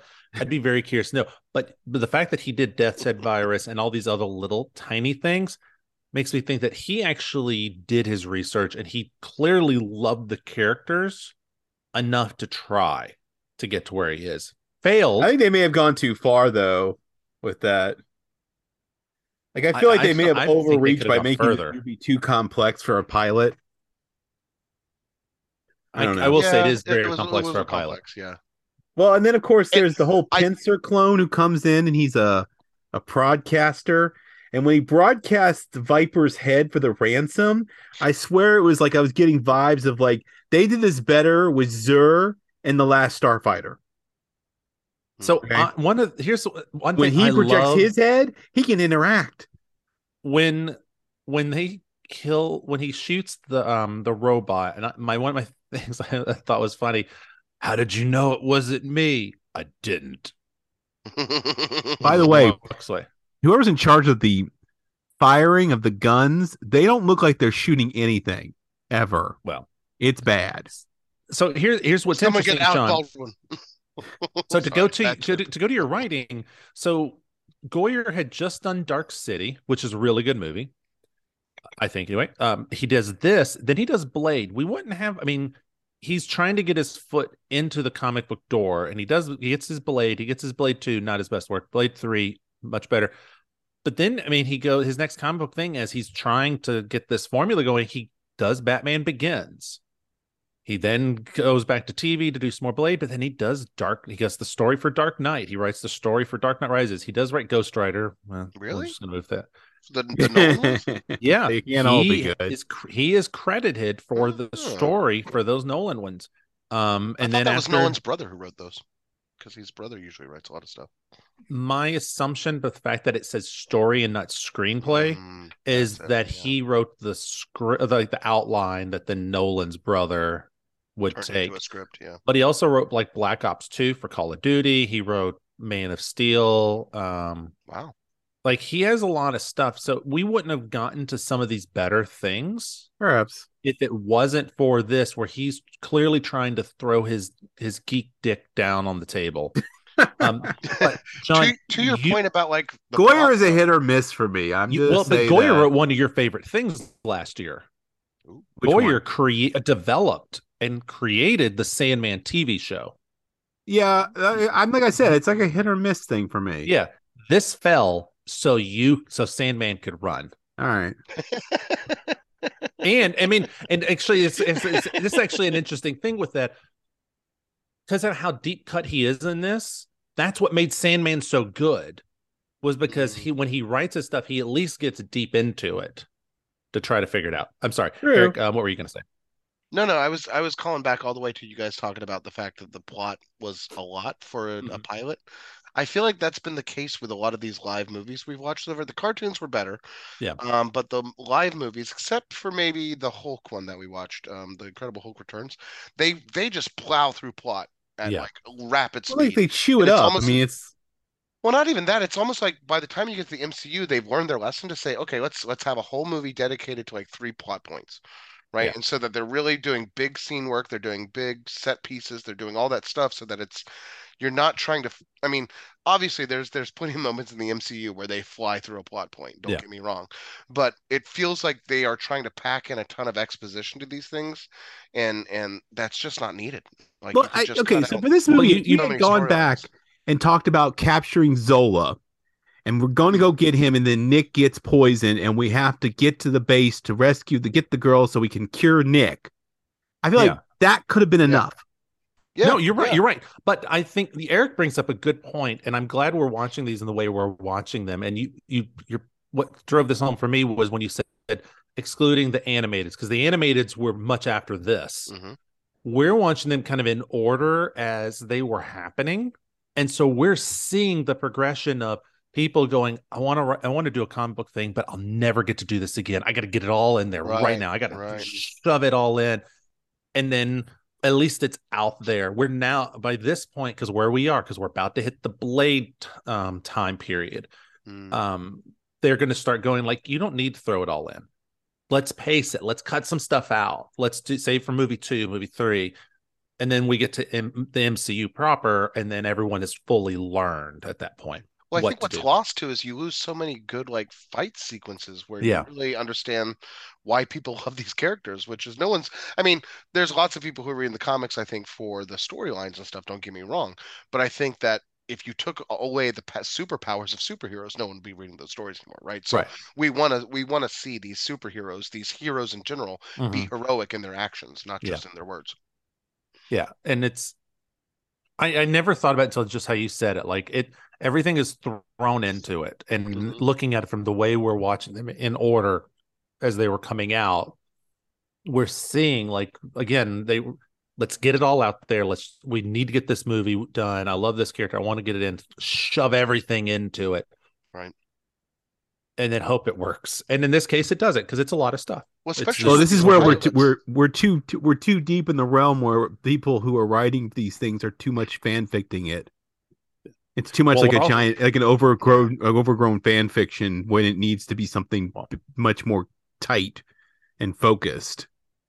They're writing for comic book readers, not for the main audience. That's part of it. I think that's a problem though too. You try to do that one thing and not both. I think you cut yourself at the feet. You're getting your knees out. Well, that's where MCU is good. MCU is really good about writing to the newcomers. Yeah, I mean, they do both. Sure, but they're Easter eggs when they do both. It's the story. It's in there. No, it's in there. They found a way to streamline the idea that what they do is they give you the comic book characters, but they give you the premise that they're in a somewhat realer world, which already sets up a connection with the audience. And then on top of that, you give the audience a good story that allows you to feel like you can flow into it because you know the themes, you know the familiar thematic elements, even if you don't know the characters. You are pulled in by the narrative itself. So we can change the characters out all we want, but we have this strong narrative thread that the audience can follow. Well, this is where you're both right. Eric's right on they didn't do that in the beginning of the MCU. They kept it to let's try to get a new audience members, and anything they did call into that geeky stuff, it was an Easter egg. Where we are now, how many years are we in there? 15 phase years 4, into the MCU? Phase 5? We're in phase 5 now? Yeah. Now, this is where John is right, that audiences already know what to expect now. They know the world. They can do here it just is. It's not an Easter egg. It's just, this is the world you live in. But this, where we are here, they couldn't have. And it is kind of fan fiction-y. You're definitely right there, John. I think that one of the things that makes this fan fiction-y is the fact that they picked a character that shouldn't. I mean, let's be honest, probably shouldn't have their own thing. No. Nick Fury was a deep cut character at this time period. If you want to get people into comic book stuff, you should have done a different character. Problem is, with the effects of that time period, how would you have done that? Really, the only character you could have done would have been Black Widow. And at this time period, you would not be putting a female as the lead of a TV show.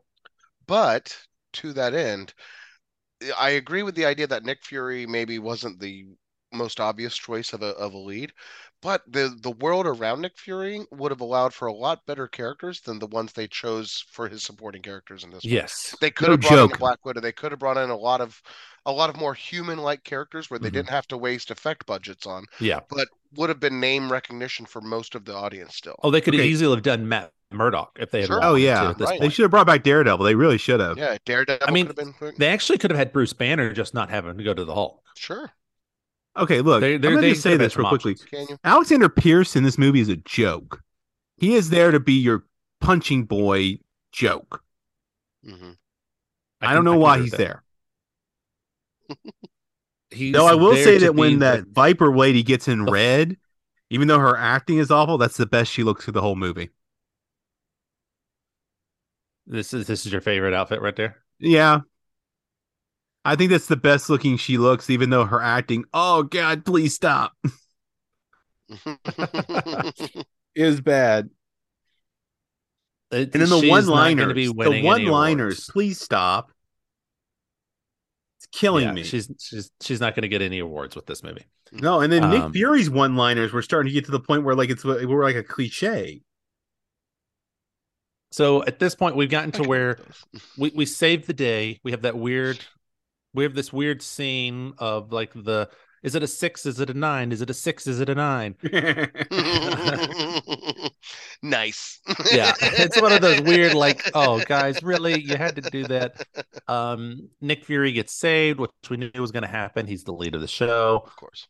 Movie ends, clearly setting up he's in charge, and he's going to go out and save the day with Val. So actually, do you have anything else you want to say about this wonderful movie? No, I'm done. Okay, John, we know it is.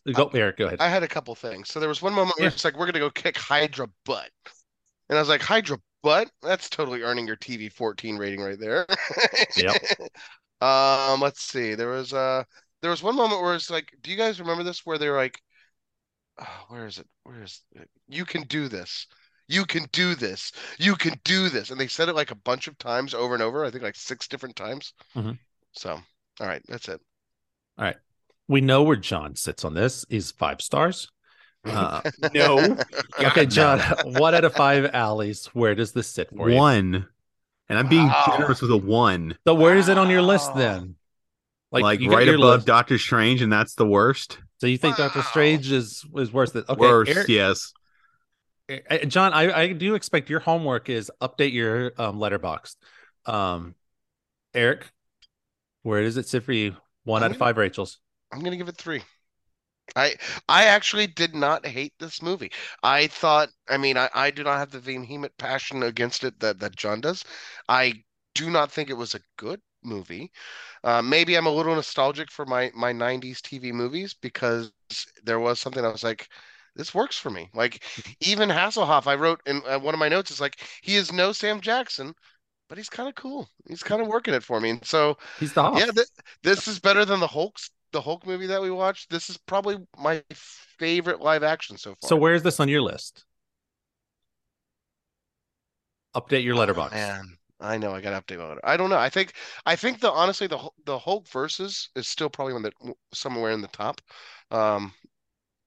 This would probably be right around the middle of the pack at this point. All right. Next week I want both of y'all. Next week I want both of y'all's letterboxes updated. All right, here's where it is for me. I also like the Doctor Strange, and I like the music, which was the main thing John hated about it. So here's where it is for me. 2.5 stars for me. All right. It is number 18 on my list.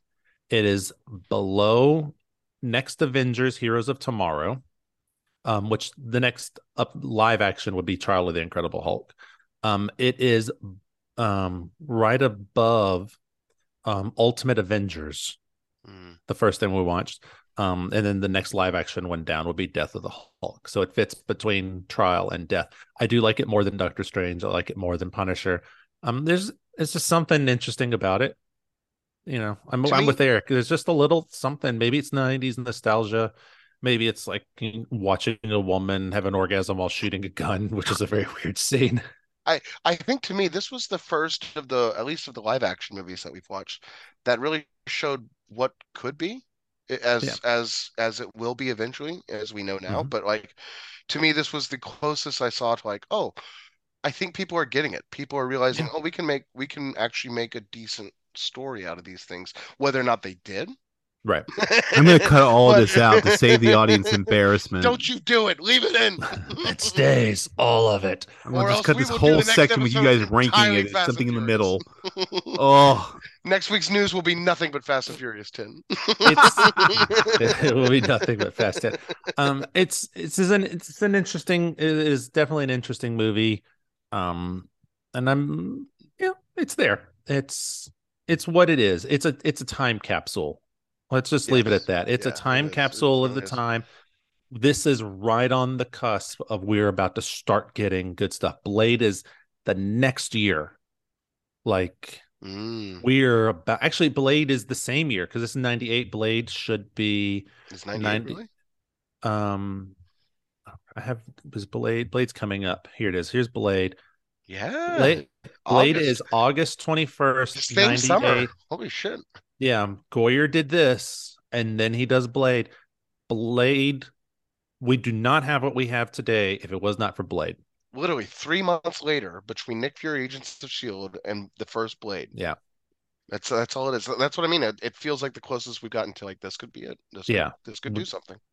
And I think that's part of why like my like of this is it's that I know where we were in the time period of all this. So Oh no, I'm looking at what we have to do next week. Yep. It's 2. So here we go. So next week, Ugh. ladies and gentlemen, I'm gonna throw up. next week, ladies and gentlemen, I will be watching the 2003. I'm doing a little bit of a jump, to start getting things lumped together. So watch them in blocks. I'm doing Daredevil. Do you want to explain real quick why we're jumping ahead instead of doing Blade next, since we just talked about its closeness? Mostly because I got like Howard the Duck in there and Blades. There's 3 movies, and I was trying to get where I can do some of these singles out. So that's why. Is Blade going to tie into MCU? The old Blades? Do you think at all? Not right now. It's not. Okay. So that's why it is where it is on this list. But from here on out, everything will be there will be a pair of something. So this week, coming up week's pair, it's Daredevil and then Elektra. Next week is the Blades, and then I think after Blades, it's like Punisher and Ghost Rider. Like I'll start to lump things together that are sets. And then so after Daredevil and Elektra, how are Punisher and Ghost Rider a set? Motorcycles? What is this? Because it's two. There's 2 Punisher movies and there's 2 Ghost Riders. So there's okay. two things together to make 4. Anyway, I got Daredevil and Elektra, and then the gentleman will be watching with me. Oh, so Daredevil you can watch on HBO Max. Elektra you can also buy Daredevil. Never saw Elektra. You can buy it or watch it on YouTube. Then Howard the Duck we will all be watching.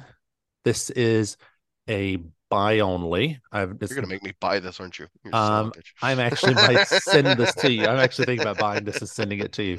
And then Man Thing. This is a Sci-Fi Channel movie. You can watch this on Tubi. You can also buy this movie, but it's available for free on Tubi.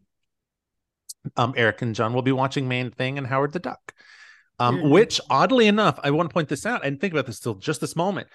That is a connection on its own because those 2 comic book characters are in comic books altogether. Howard the Duck's first appearance is in a Man Thing comic book. They are constantly together in the comics. They're synonymous with each other. Really? So there actually is a connection to this I didn't even realize. All right. So it's kind of cool, and I look forward to you guys watching those movies. I might make Rachel watch Man Thing or Howard the Duck, one of the 2. So Man Thing is a horror movie. but it was a TV thing, so you don't have to worry about like you're not getting like extreme blood and guts and stuff. Right. But it is technically a horror movie, and then Howard the Duck is one of Rachel's favorite movies of all time. Wow. So I look forward to hearing your thoughts on those two movies. So now let us move into some recommendations. So actually, before we do recommendations, I just remembered I wanted to do something. Eric, you should be in a couple of seconds getting a text message. I want you to look at this message, and I want you to give me your reactions live right now.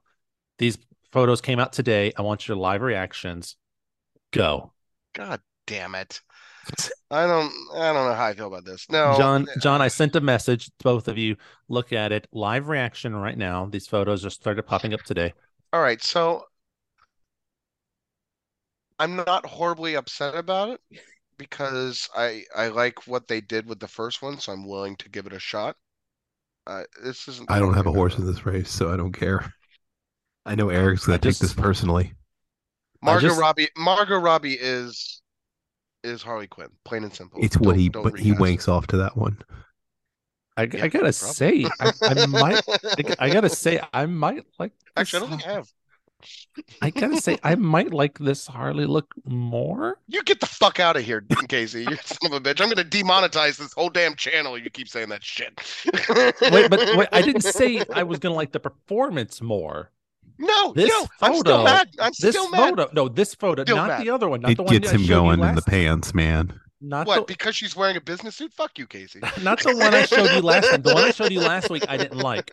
This one, it's better. I kind of like it. It's better. I kind of like it. It's better. Well, you know what also is better? You know what the best is though? I think my Birds of Prey Harley is my favorite. Birds of Prey. Yeah, I can. Well, no, I mean, Booty Shorts Harley is hard to beat, but I kind of like this one. I kind of like this one. Her attitude in that one in Birds of Prey was the best. I kind of like this one. And you know what else is kind of like? I kind of like recommendations. Mr. Evans, Hi-yo. I want your recommendation Transition time. for the week. Are you ready? All right, go. All right, I'm doing this one in honor of the departed Lance Reddick. I'm recommending Corporate. There are 3 seasons of it from Comedy Central. Follows 2 junior managers as they navigate the grind of the corporate job while being micromanaged by their managers. And Lance Reddick plays the corporate CEO, Christian DeVille, R.I.P., man, who is fantastic. But the real breakout performance is Arpana Nasrallah, who plays Grace from HR. But it is a fantastic series. If you've ever worked a corporate job or if you are a fan of Office Space or any of those kind of things, this is just magnificent. Absolutely magnificent show. Awesome. Nice. Eric, go. I'm going to do a sort of a tribute as well. This is to Sam Neill. I think I called this out earlier in the show that I was going to change my my recommendation here. I'm going to recommend A Hunt for the Wilder People. I don't know if you've heard of it. I think it's available on like HBO, I want to say maybe, or Netflix. It's not A Hunt. It's just Hunt for the Wilder People. I said A incorrectly. That's and the kid from Deadpool 2 in it. So it has the kid from Deadpool, and it's directed by Taika Waititi. So it makes me think that this could be canon, arguably, guys. This could be MCU somewhere. It's set in New Zealand. It really is sweet. It's kind of Taika Waititi in his early phase. I think this is actually before he got Thor, even, or right around the same time as the first Ragnarok that he did. And honestly, it kind of shows why I think they gave him movies, because there's a lot of heart, there's a lot of fun to it, but it's really fun. All right. Nice.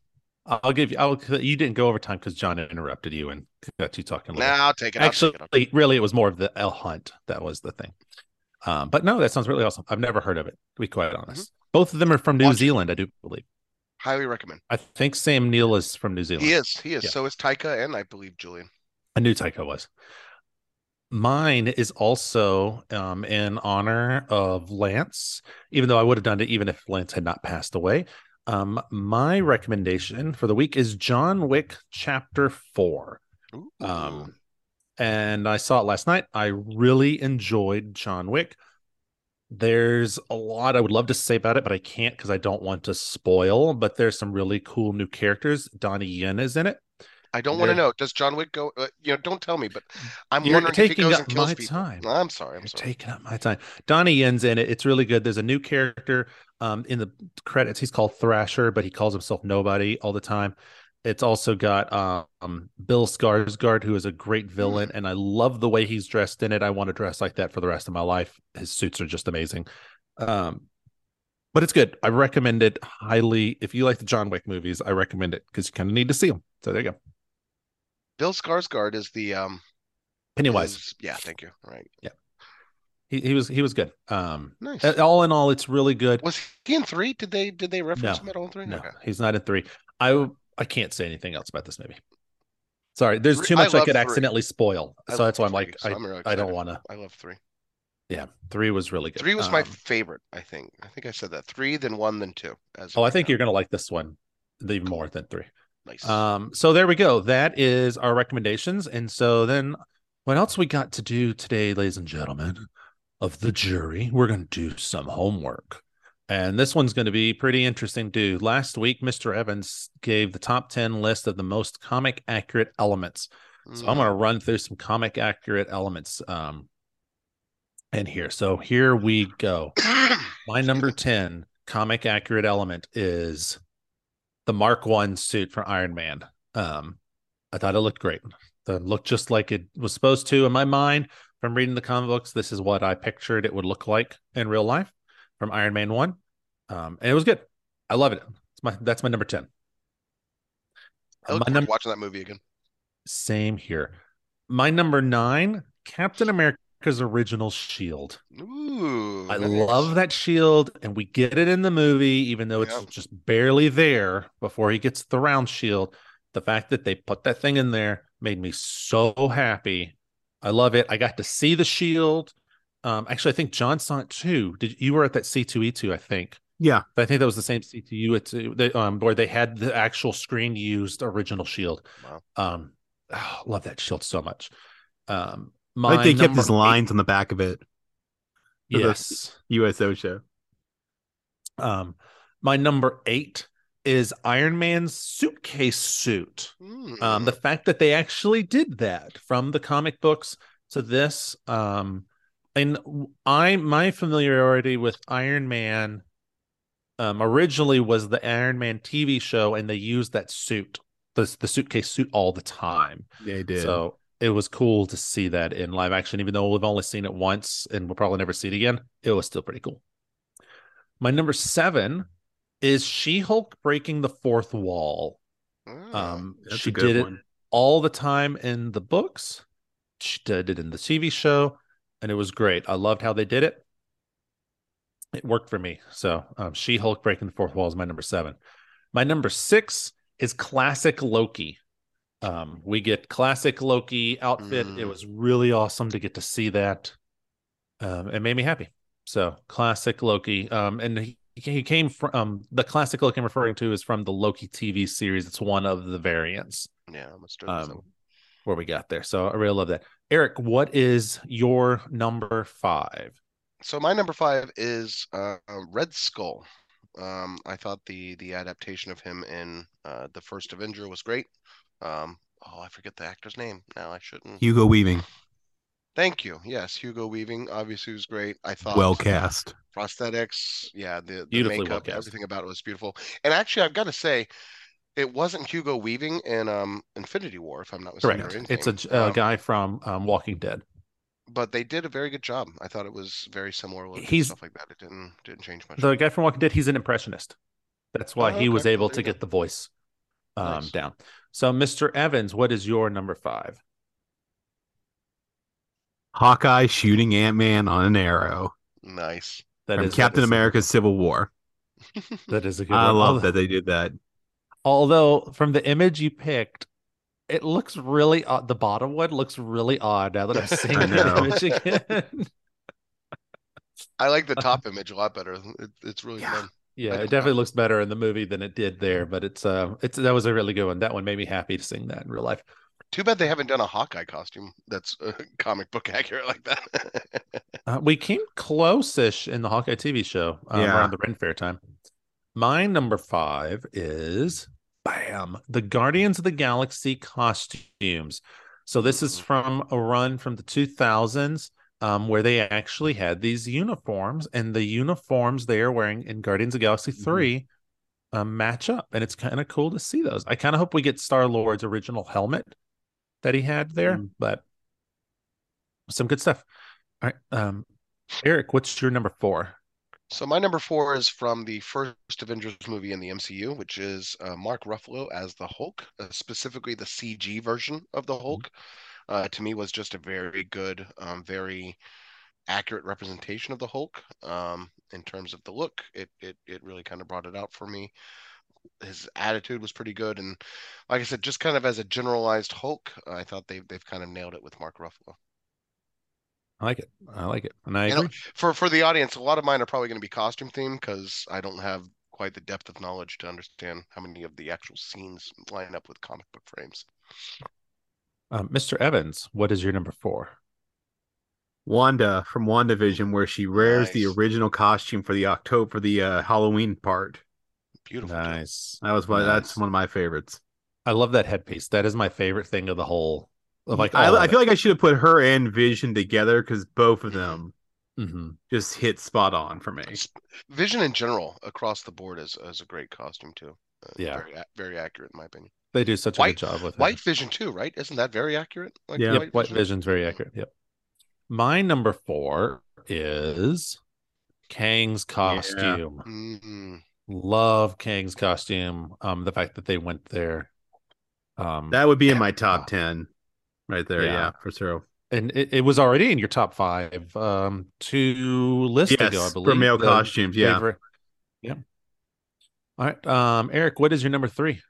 Number 3 is J. Jonah Jameson from Spider-Man, specifically the original Tobey Maguire Spider-Man. I mean, that was probably one of the first moments. I was like, Jesus Christ, this guy looks exactly like the comics. Like it was a J.K. Simmons. J.K. Simmons, spot on look, spot on voice, spot on everything. There was no way, there was nothing better he could have done in my mind. I'm so glad they brought him back because there couldn't have been anybody else. Exactly. Definitely. By the way, keep going, Casey. Yeah. I was gonna say, fun fact: the way he speaks in that movie was how he always spoke in my head when I read the character. Yeah, choppy, staccato-y almost. Yeah. So, fun fact: I was always hearing J.K. Simmons. John, your number 3. It's the same. Whoa! Are we gonna have a 3-way here in a minute? Ooh, let's not. With J.K. Simmons, I don't know. Well, at that point, it would make it a 4-way. He was great in the 3rd season of Brockmire too. He did a great job. I love him in pretty much everything he does. So my number 3. Are we gonna have J.K. Simmons with number 3? My number 3 is Black Bolt's costume. Right. Black Bolt. The fact that they actually went there when they did the TV show Inhumans, they didn't go there. We get it here. It was exactly like it was supposed to look. Love it, love it, love it. Rumors are he is actually going to be the MCU's official Black Bolt, which I hope is true. He'll be coming back. All right, Eric, what is your number 2? So my number 2 is Hulk as the Gladiator Hulk in, I believe it's Ragnarok, right? Yep. To me, so this actually kind of sparked from when we watched the Hulk versus, the Hulk versus Thor, I think it was, and actually it was just Planet Hulk, but Planet Hulk. Thank you. This is sparked from Planet Hulk, and I was like, holy cow, that looks a lot like the movie version. And then I realized actually it probably looks more like the comic book version when I did my research, and sure enough, so it's the same. It's the Mark Ruffalo, so that's why I kind of was very adamant about it. It was just kind of a blanket statement with Mark Ruffalo earlier. To me, the Gladiator Hulk is probably the most Hulkish that I've seen him look in terms of comic book that I know of, at least, and certainly now that we're watching all through these, I have that reference point again. That's why I chose that movie for you to watch, by the way, is Aw. because of Ragnarok, because we were going to get to Ragnarok. Yeah. I wanted you to have the reference. There's a So, lot of similarities there, except that Korg is very different, but yeah, that's different. I'm being thoughtful when I choose the movies for you. Except for Man Thing. Except for Man Thing. That was a Except punishment. for Man Thing. Well, Man Thing will have a tie-in later. All right. When we get much later. All right, John, what is your number 2? Captain America for the uniform, the shield, and the punching out of Hitler. That was what was featured on Captain America #1. Yep. He does that whole routine there. That was why I love that. Yeah. Oh God, I love that. And that they made comic books about them in the movie. Yeah. Oh yeah. I love this movie so much. I cannot wait till we rewatch it. I don't dislike any Captain America movie. I love all of them. They're all good. Yeah, I agree. This one is just, oh God, I just love every. Oh, we're gonna get. I would really probably deep say into I this think when we talk Winter about Soldier might be my favorite though. So I like a good spy one movie. So Civil War is great though. No, I'm just saying it's a hard choice. Yeah, it is a hard choice. It depends on what genre. You know what it is? It depends on what genre you want. Mm-hmm. Do you want a historical action piece? Do you want an espionage thriller? Or do you want a team movie? Yeah. You know, actually, let's be honest. Civil War was Avengers 2. Well, 1.2. Oh, I know. It's Avengers 3. Yeah.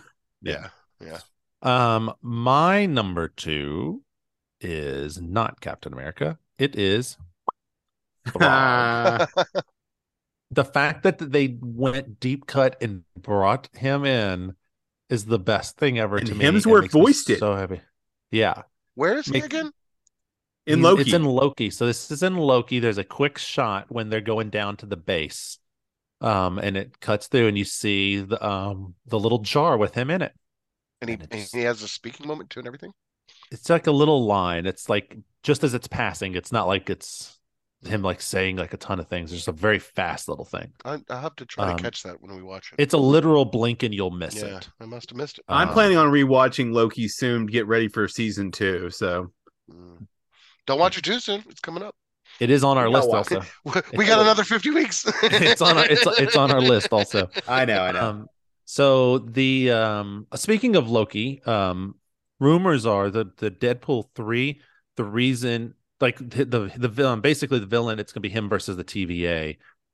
Because if you remember at the end of Deadpool 2, he's like jumping around through time to stop Ryan Reynolds. That's why the TVA is coming after him, is because he's broken time and he stopped all that stuff.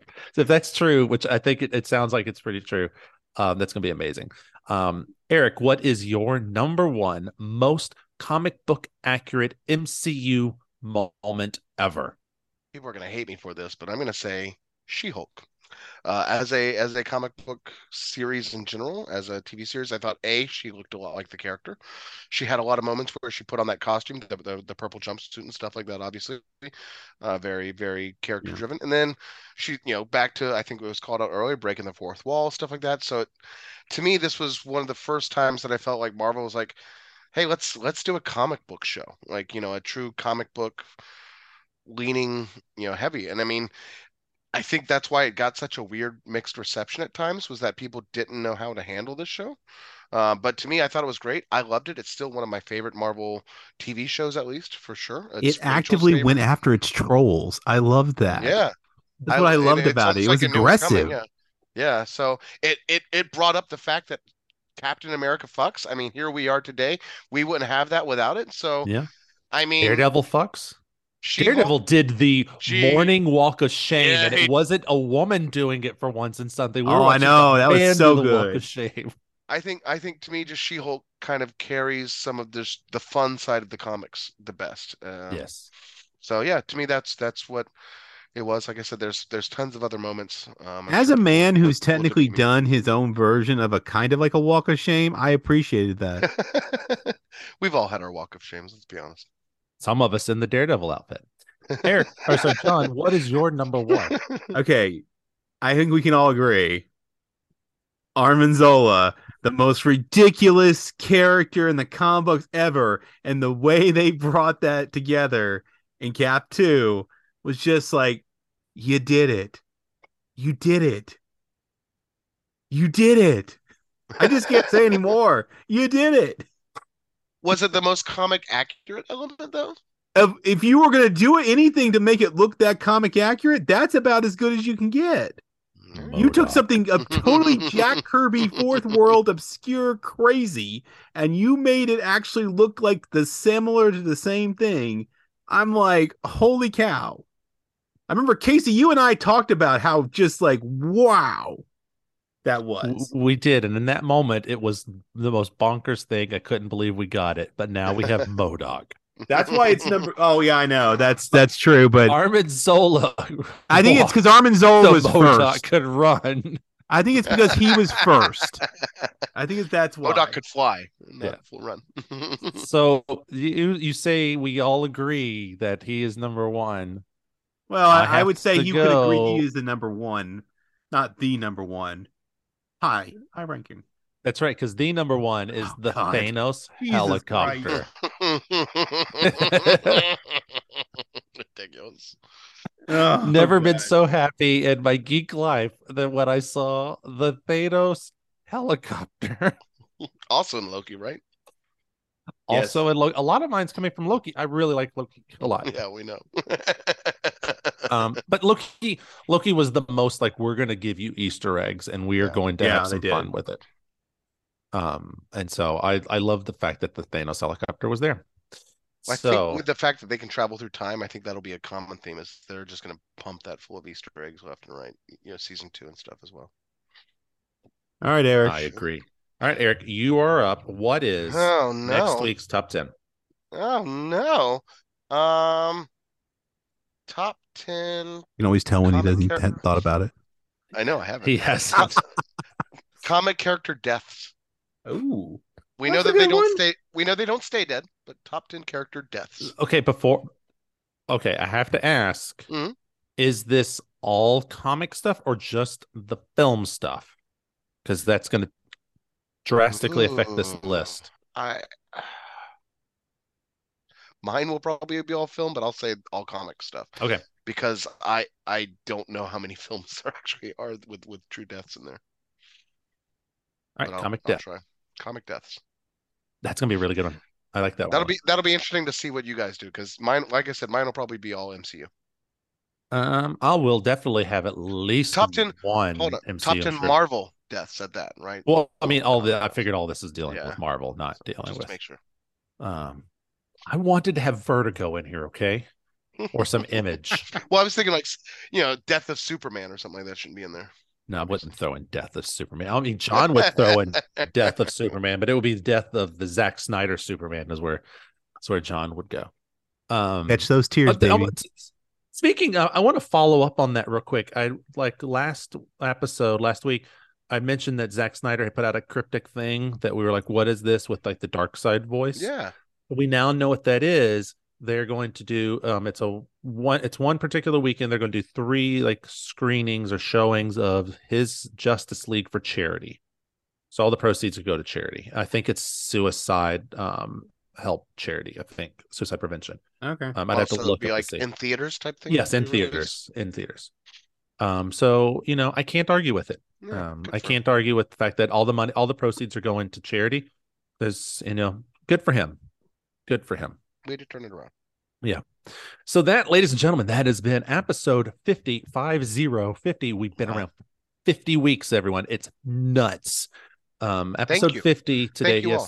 Thank you, everyone. Thank you to all of our loyal supporters. Scott B, we love you. Please keep writing in. Tim, you're great. That David guy who's wrote in once, he was awesome too. So thank you. I think we had a Chelsea who had written in at one point in time. Did we have a Michael? Michael in like Kansas or something like that, wasn't it? I don't know. Yeah, we've had some great stuff. So thank you everyone who has written in. You too can write in at notfunnyguys.offthereels@gmail.com and let us know what you think. We'd love to hear it. Also, please like, subscribe, click the bell, all that stuff. I know that doesn't apply to a podcast actually, but please subscribe to it, listen to it, rate us. We actually need ratings. Give us ratings. They actually do help a lot, and we would review us too. Review.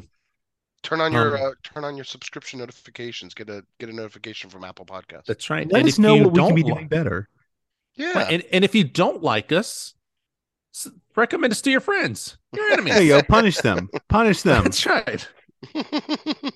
We're great. If you need to go to sleep at night, it's perfect. My wife is proving it right now. She's asleep on the couch. But in all seriousness, thank you for sticking around for 50 episodes. We couldn't have done it without you. And with that, you can find me at Vash_Maxwell Twitter. You can also find me as Casey Franklin on the ye old Letterbox and Hive. John? You can find me on the tweets at the Arching with a PhD, or over on Instagram at esoteric_by_design. And you can find me, Eric, at Letterboxd as Eckley, on LinkedIn if you know my full name, and in Northern Virginia if you're hunting around. And then, of course, you can find me right here on this podcast, which I hope you've already subscribed to now. And soon you'll find him on this podcast Facebook page that he will be running before he knows it. Wait a minute, what? Thank you, everyone. Have a good night. Later, guys. Later.